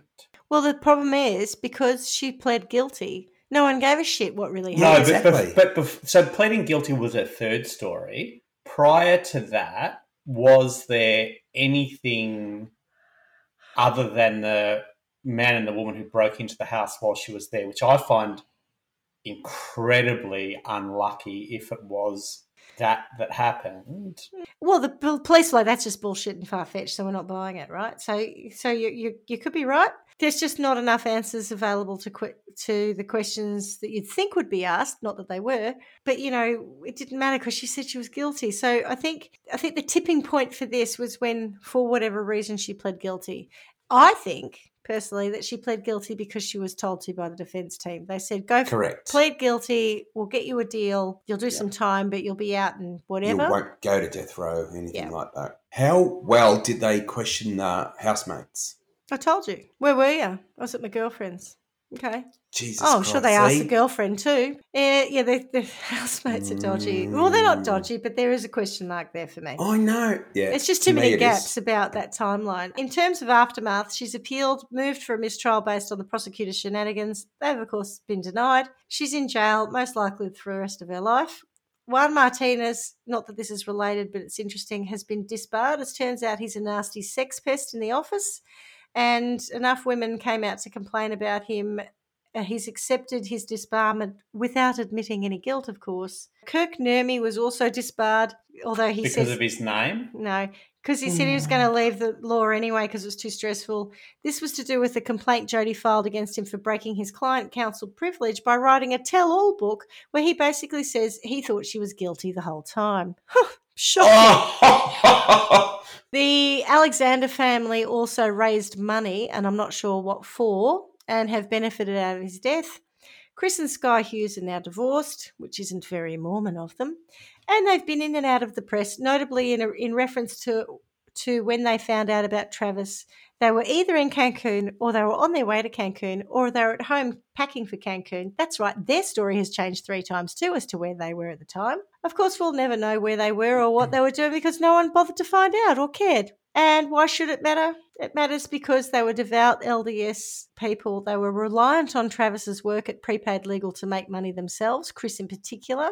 He was a high flyer, but Travis was one of those who was slightly lower down in the pyramid, and his earnings were then coming up to Chris. And allegedly, they felt that Travis's, and goes back to your original suspicions, Swanee, that Travis's distraction of Jodi got in the way of his performance, and that's why they wanted her gone. And the fact that they interfered in his relationship that much makes me a bit suspicious about things. Are you saying that they potentially are the ones who knocked him off? I don't know, because they were either in Cancun, on their way to Cancun, or packing for Cancun. Yeah, but that would be easy to find out, surely. If anyone bothered, yeah. Based on passport. If anybody cared. If anybody cared to check, yeah, that's right. The reason I'm asking, so this is very much like the Scott and Lacey Scott Peterson. I knew you'd say that. Yeah. But there was talk of the satanic rituals and other torsos being found within 6 months or whatever, and a whole bunch of other female pregnant ladies. Yeah. But what I'm saying is that I'm struggling to see the credible alternative with this story. Where's the credible alternative that would give you enough to go, actually, it could have been, with the Petersons, there could have been the people across the road who were robbing the house. It could have been these satanic ritualists. Where's the credible alternative in this case? At least in the Scott and Lacey Peterson case, someone bothered to try and look into other credible, options. Only years later. But what I'm saying is there isn't one at the moment, is there? No. Yeah, right. Yeah. But also I have read, and again, I don't know if this is true, because no one bothered to look into it. Sure, yes. But Travis was allegedly having financial problems. Why did he have housemates? Because he had a big mortgage. He himself was being impacted by the financial crisis.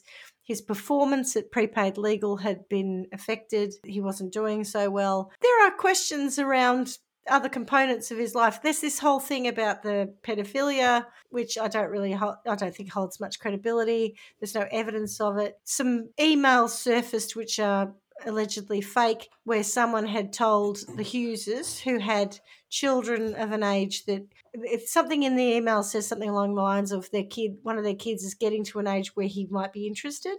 These are all just weird shit that's come out later, and who knows? I don't think any of that's true. But it's sort of, people latch on to that. It's in the same way as so many people have said she's guilty, she did it, there's no other way around it. There are also conspiracy theorists and other people saying, hang on a minute, there are other options. But to your point, there's no real credible counter offer as to what happened. But I also don't believe it's been investigated. No, and it sounds like that's correct. But also remember the Cecil Hotel, where there were all of these people who got involved and all offering alternatives, wasting with police no time. evidence at all. Mm-hmm. Yeah, it's very interesting. Yeah. So that is the case of Jodi Arias and Travis Alexander. And I reckon it's the defence's job to bring those sorts of things in. But the defence weren't trying to prove that she wasn't guilty. Again, because they were lazy. They're wrong, and they're terribly lazy, but it's their job to... Well, actually, no. It's not. The burden of proof is with the prosecution to prove guilt, right? No, but the defence would introduce a credible alternative to create reasonable doubt. Correct. And the only thing they could go for was domestic abuse. And to your point, that was a really weak bloody case. And that's the bit that I'm kind of saying. If they can't introduce a credible alternative to create reasonable doubt, not to say there wasn't one, but if they can't do that, then that's going to make it even more likely that she'll be found guilty. Mm. Has she ever retracted her guilt?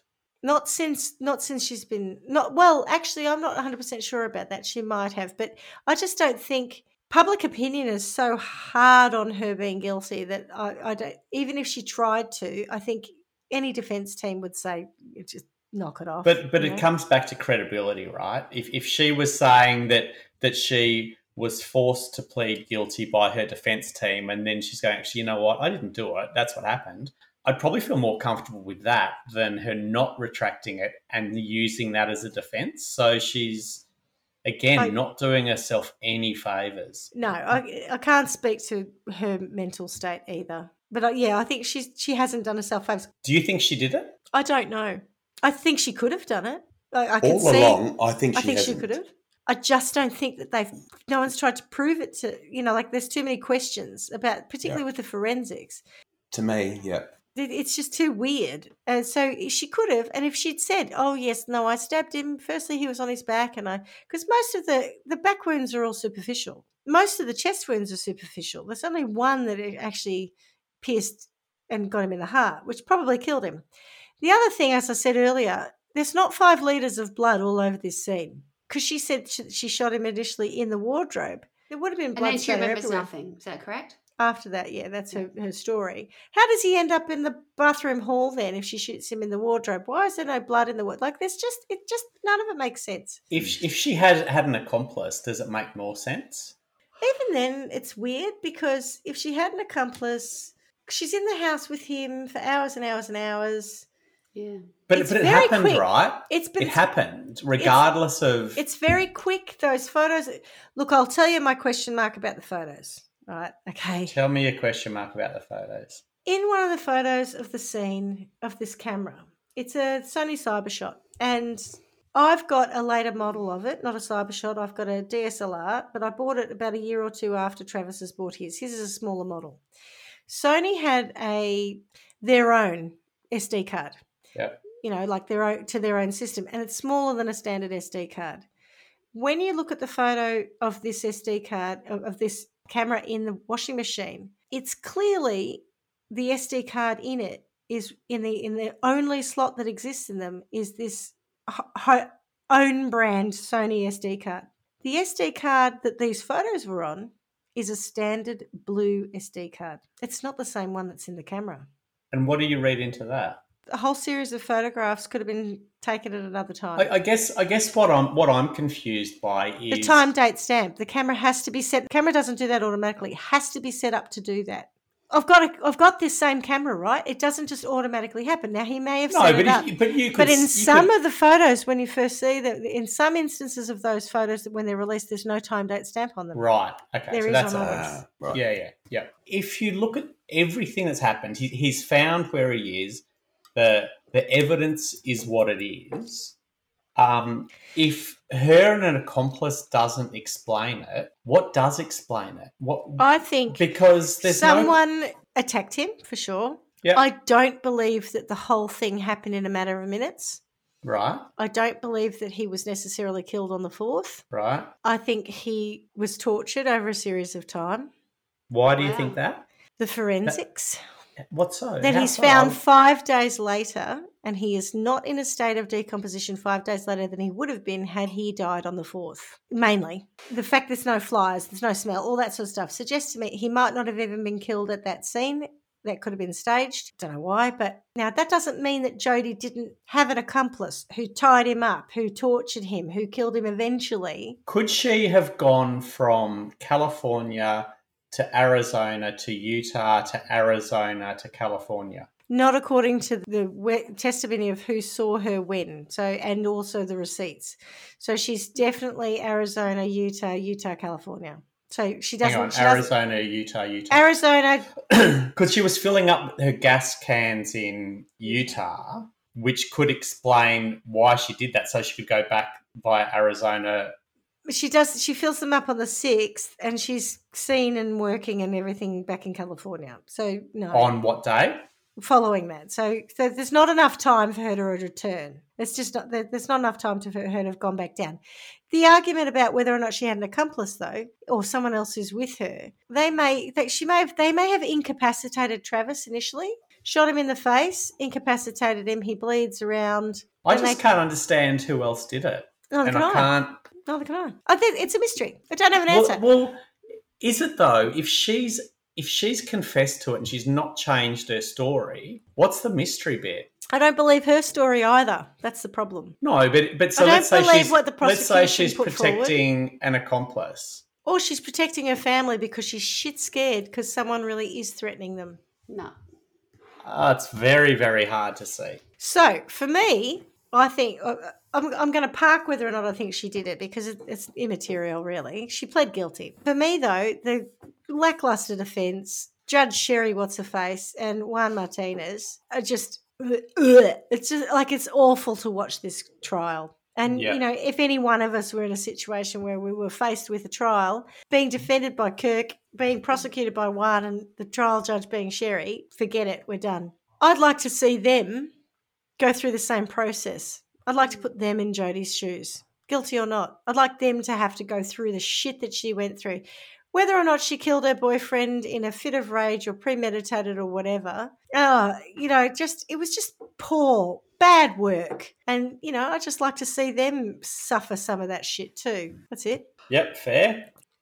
Thoughts? I'm confused by mistrials that actually still have some level of outcome from them that then get carried over to the next trial. I don't understand that. I don't understand the law enough. I don't understand the American and the Arizona system enough. I can't help you.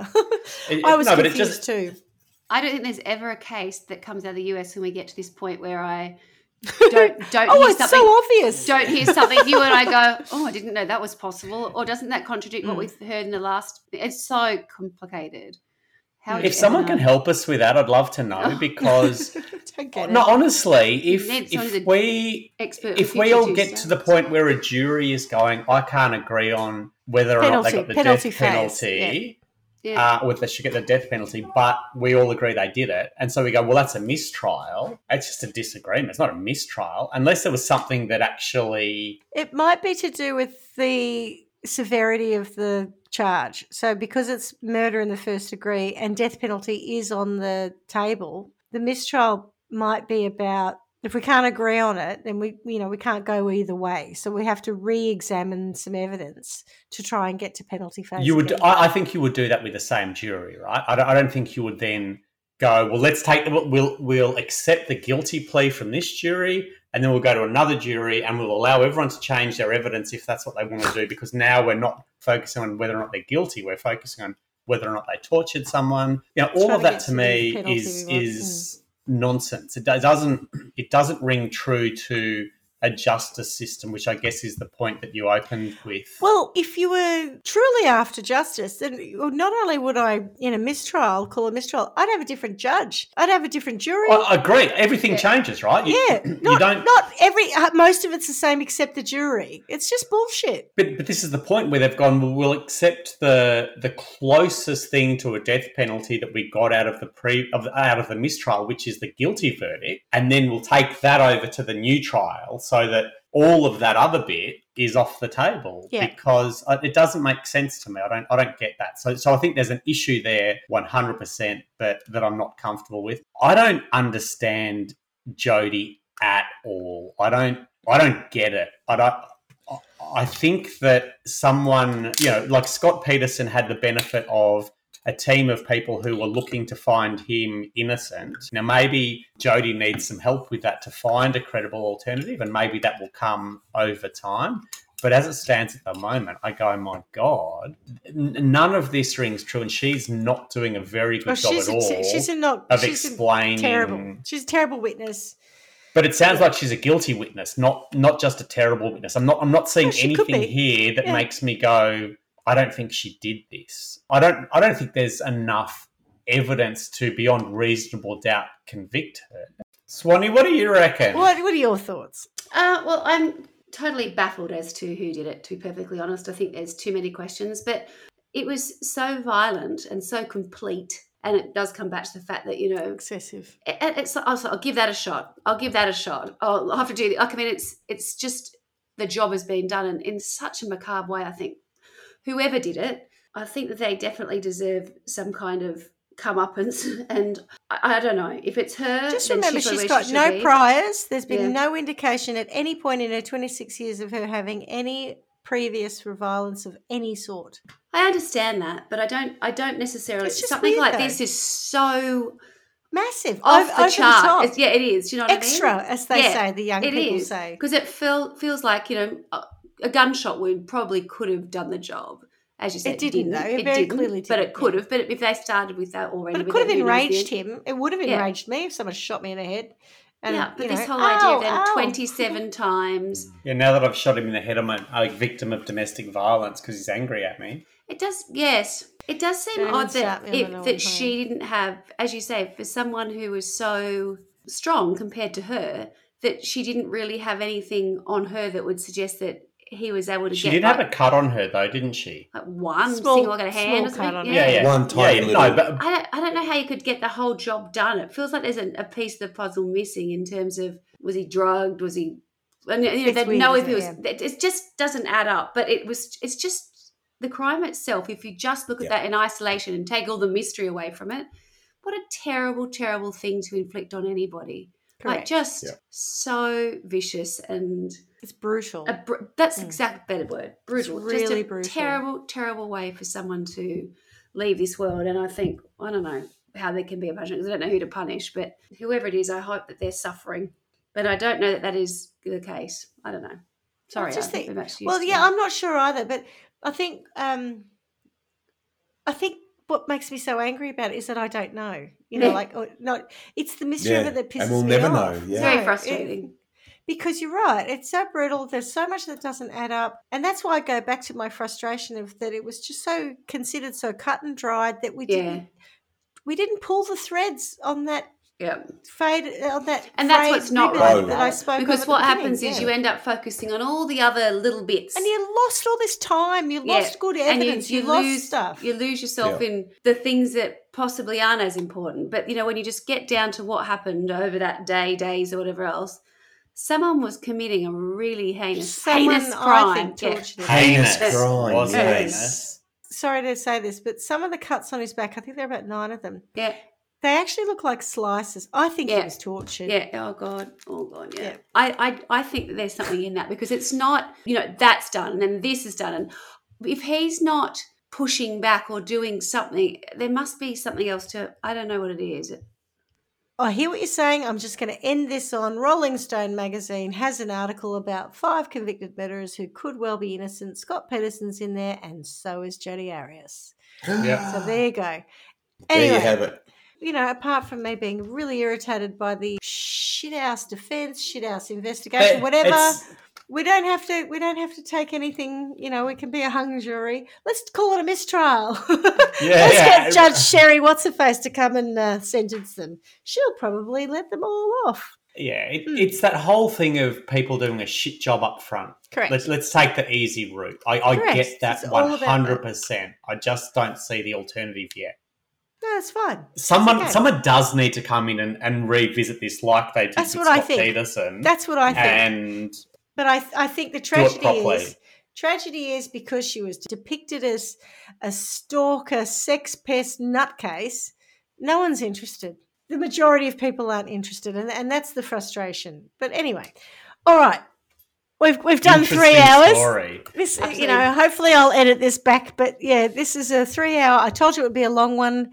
It fascinated me. I hope that you actually enjoyed that and went to tortured by it. Yeah. And as we say every week, miss you already. Ciao. Bye. Love you like a victim of stalking. Thanks for listening to Trial by Wine. You can contact us at trialbywine@gmail.com.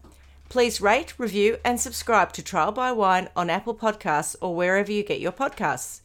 If you'd like to support us, you can become a patron at www.patreon.com, Trial by Wine, or visit our website www.trialbywine.com to donate to us.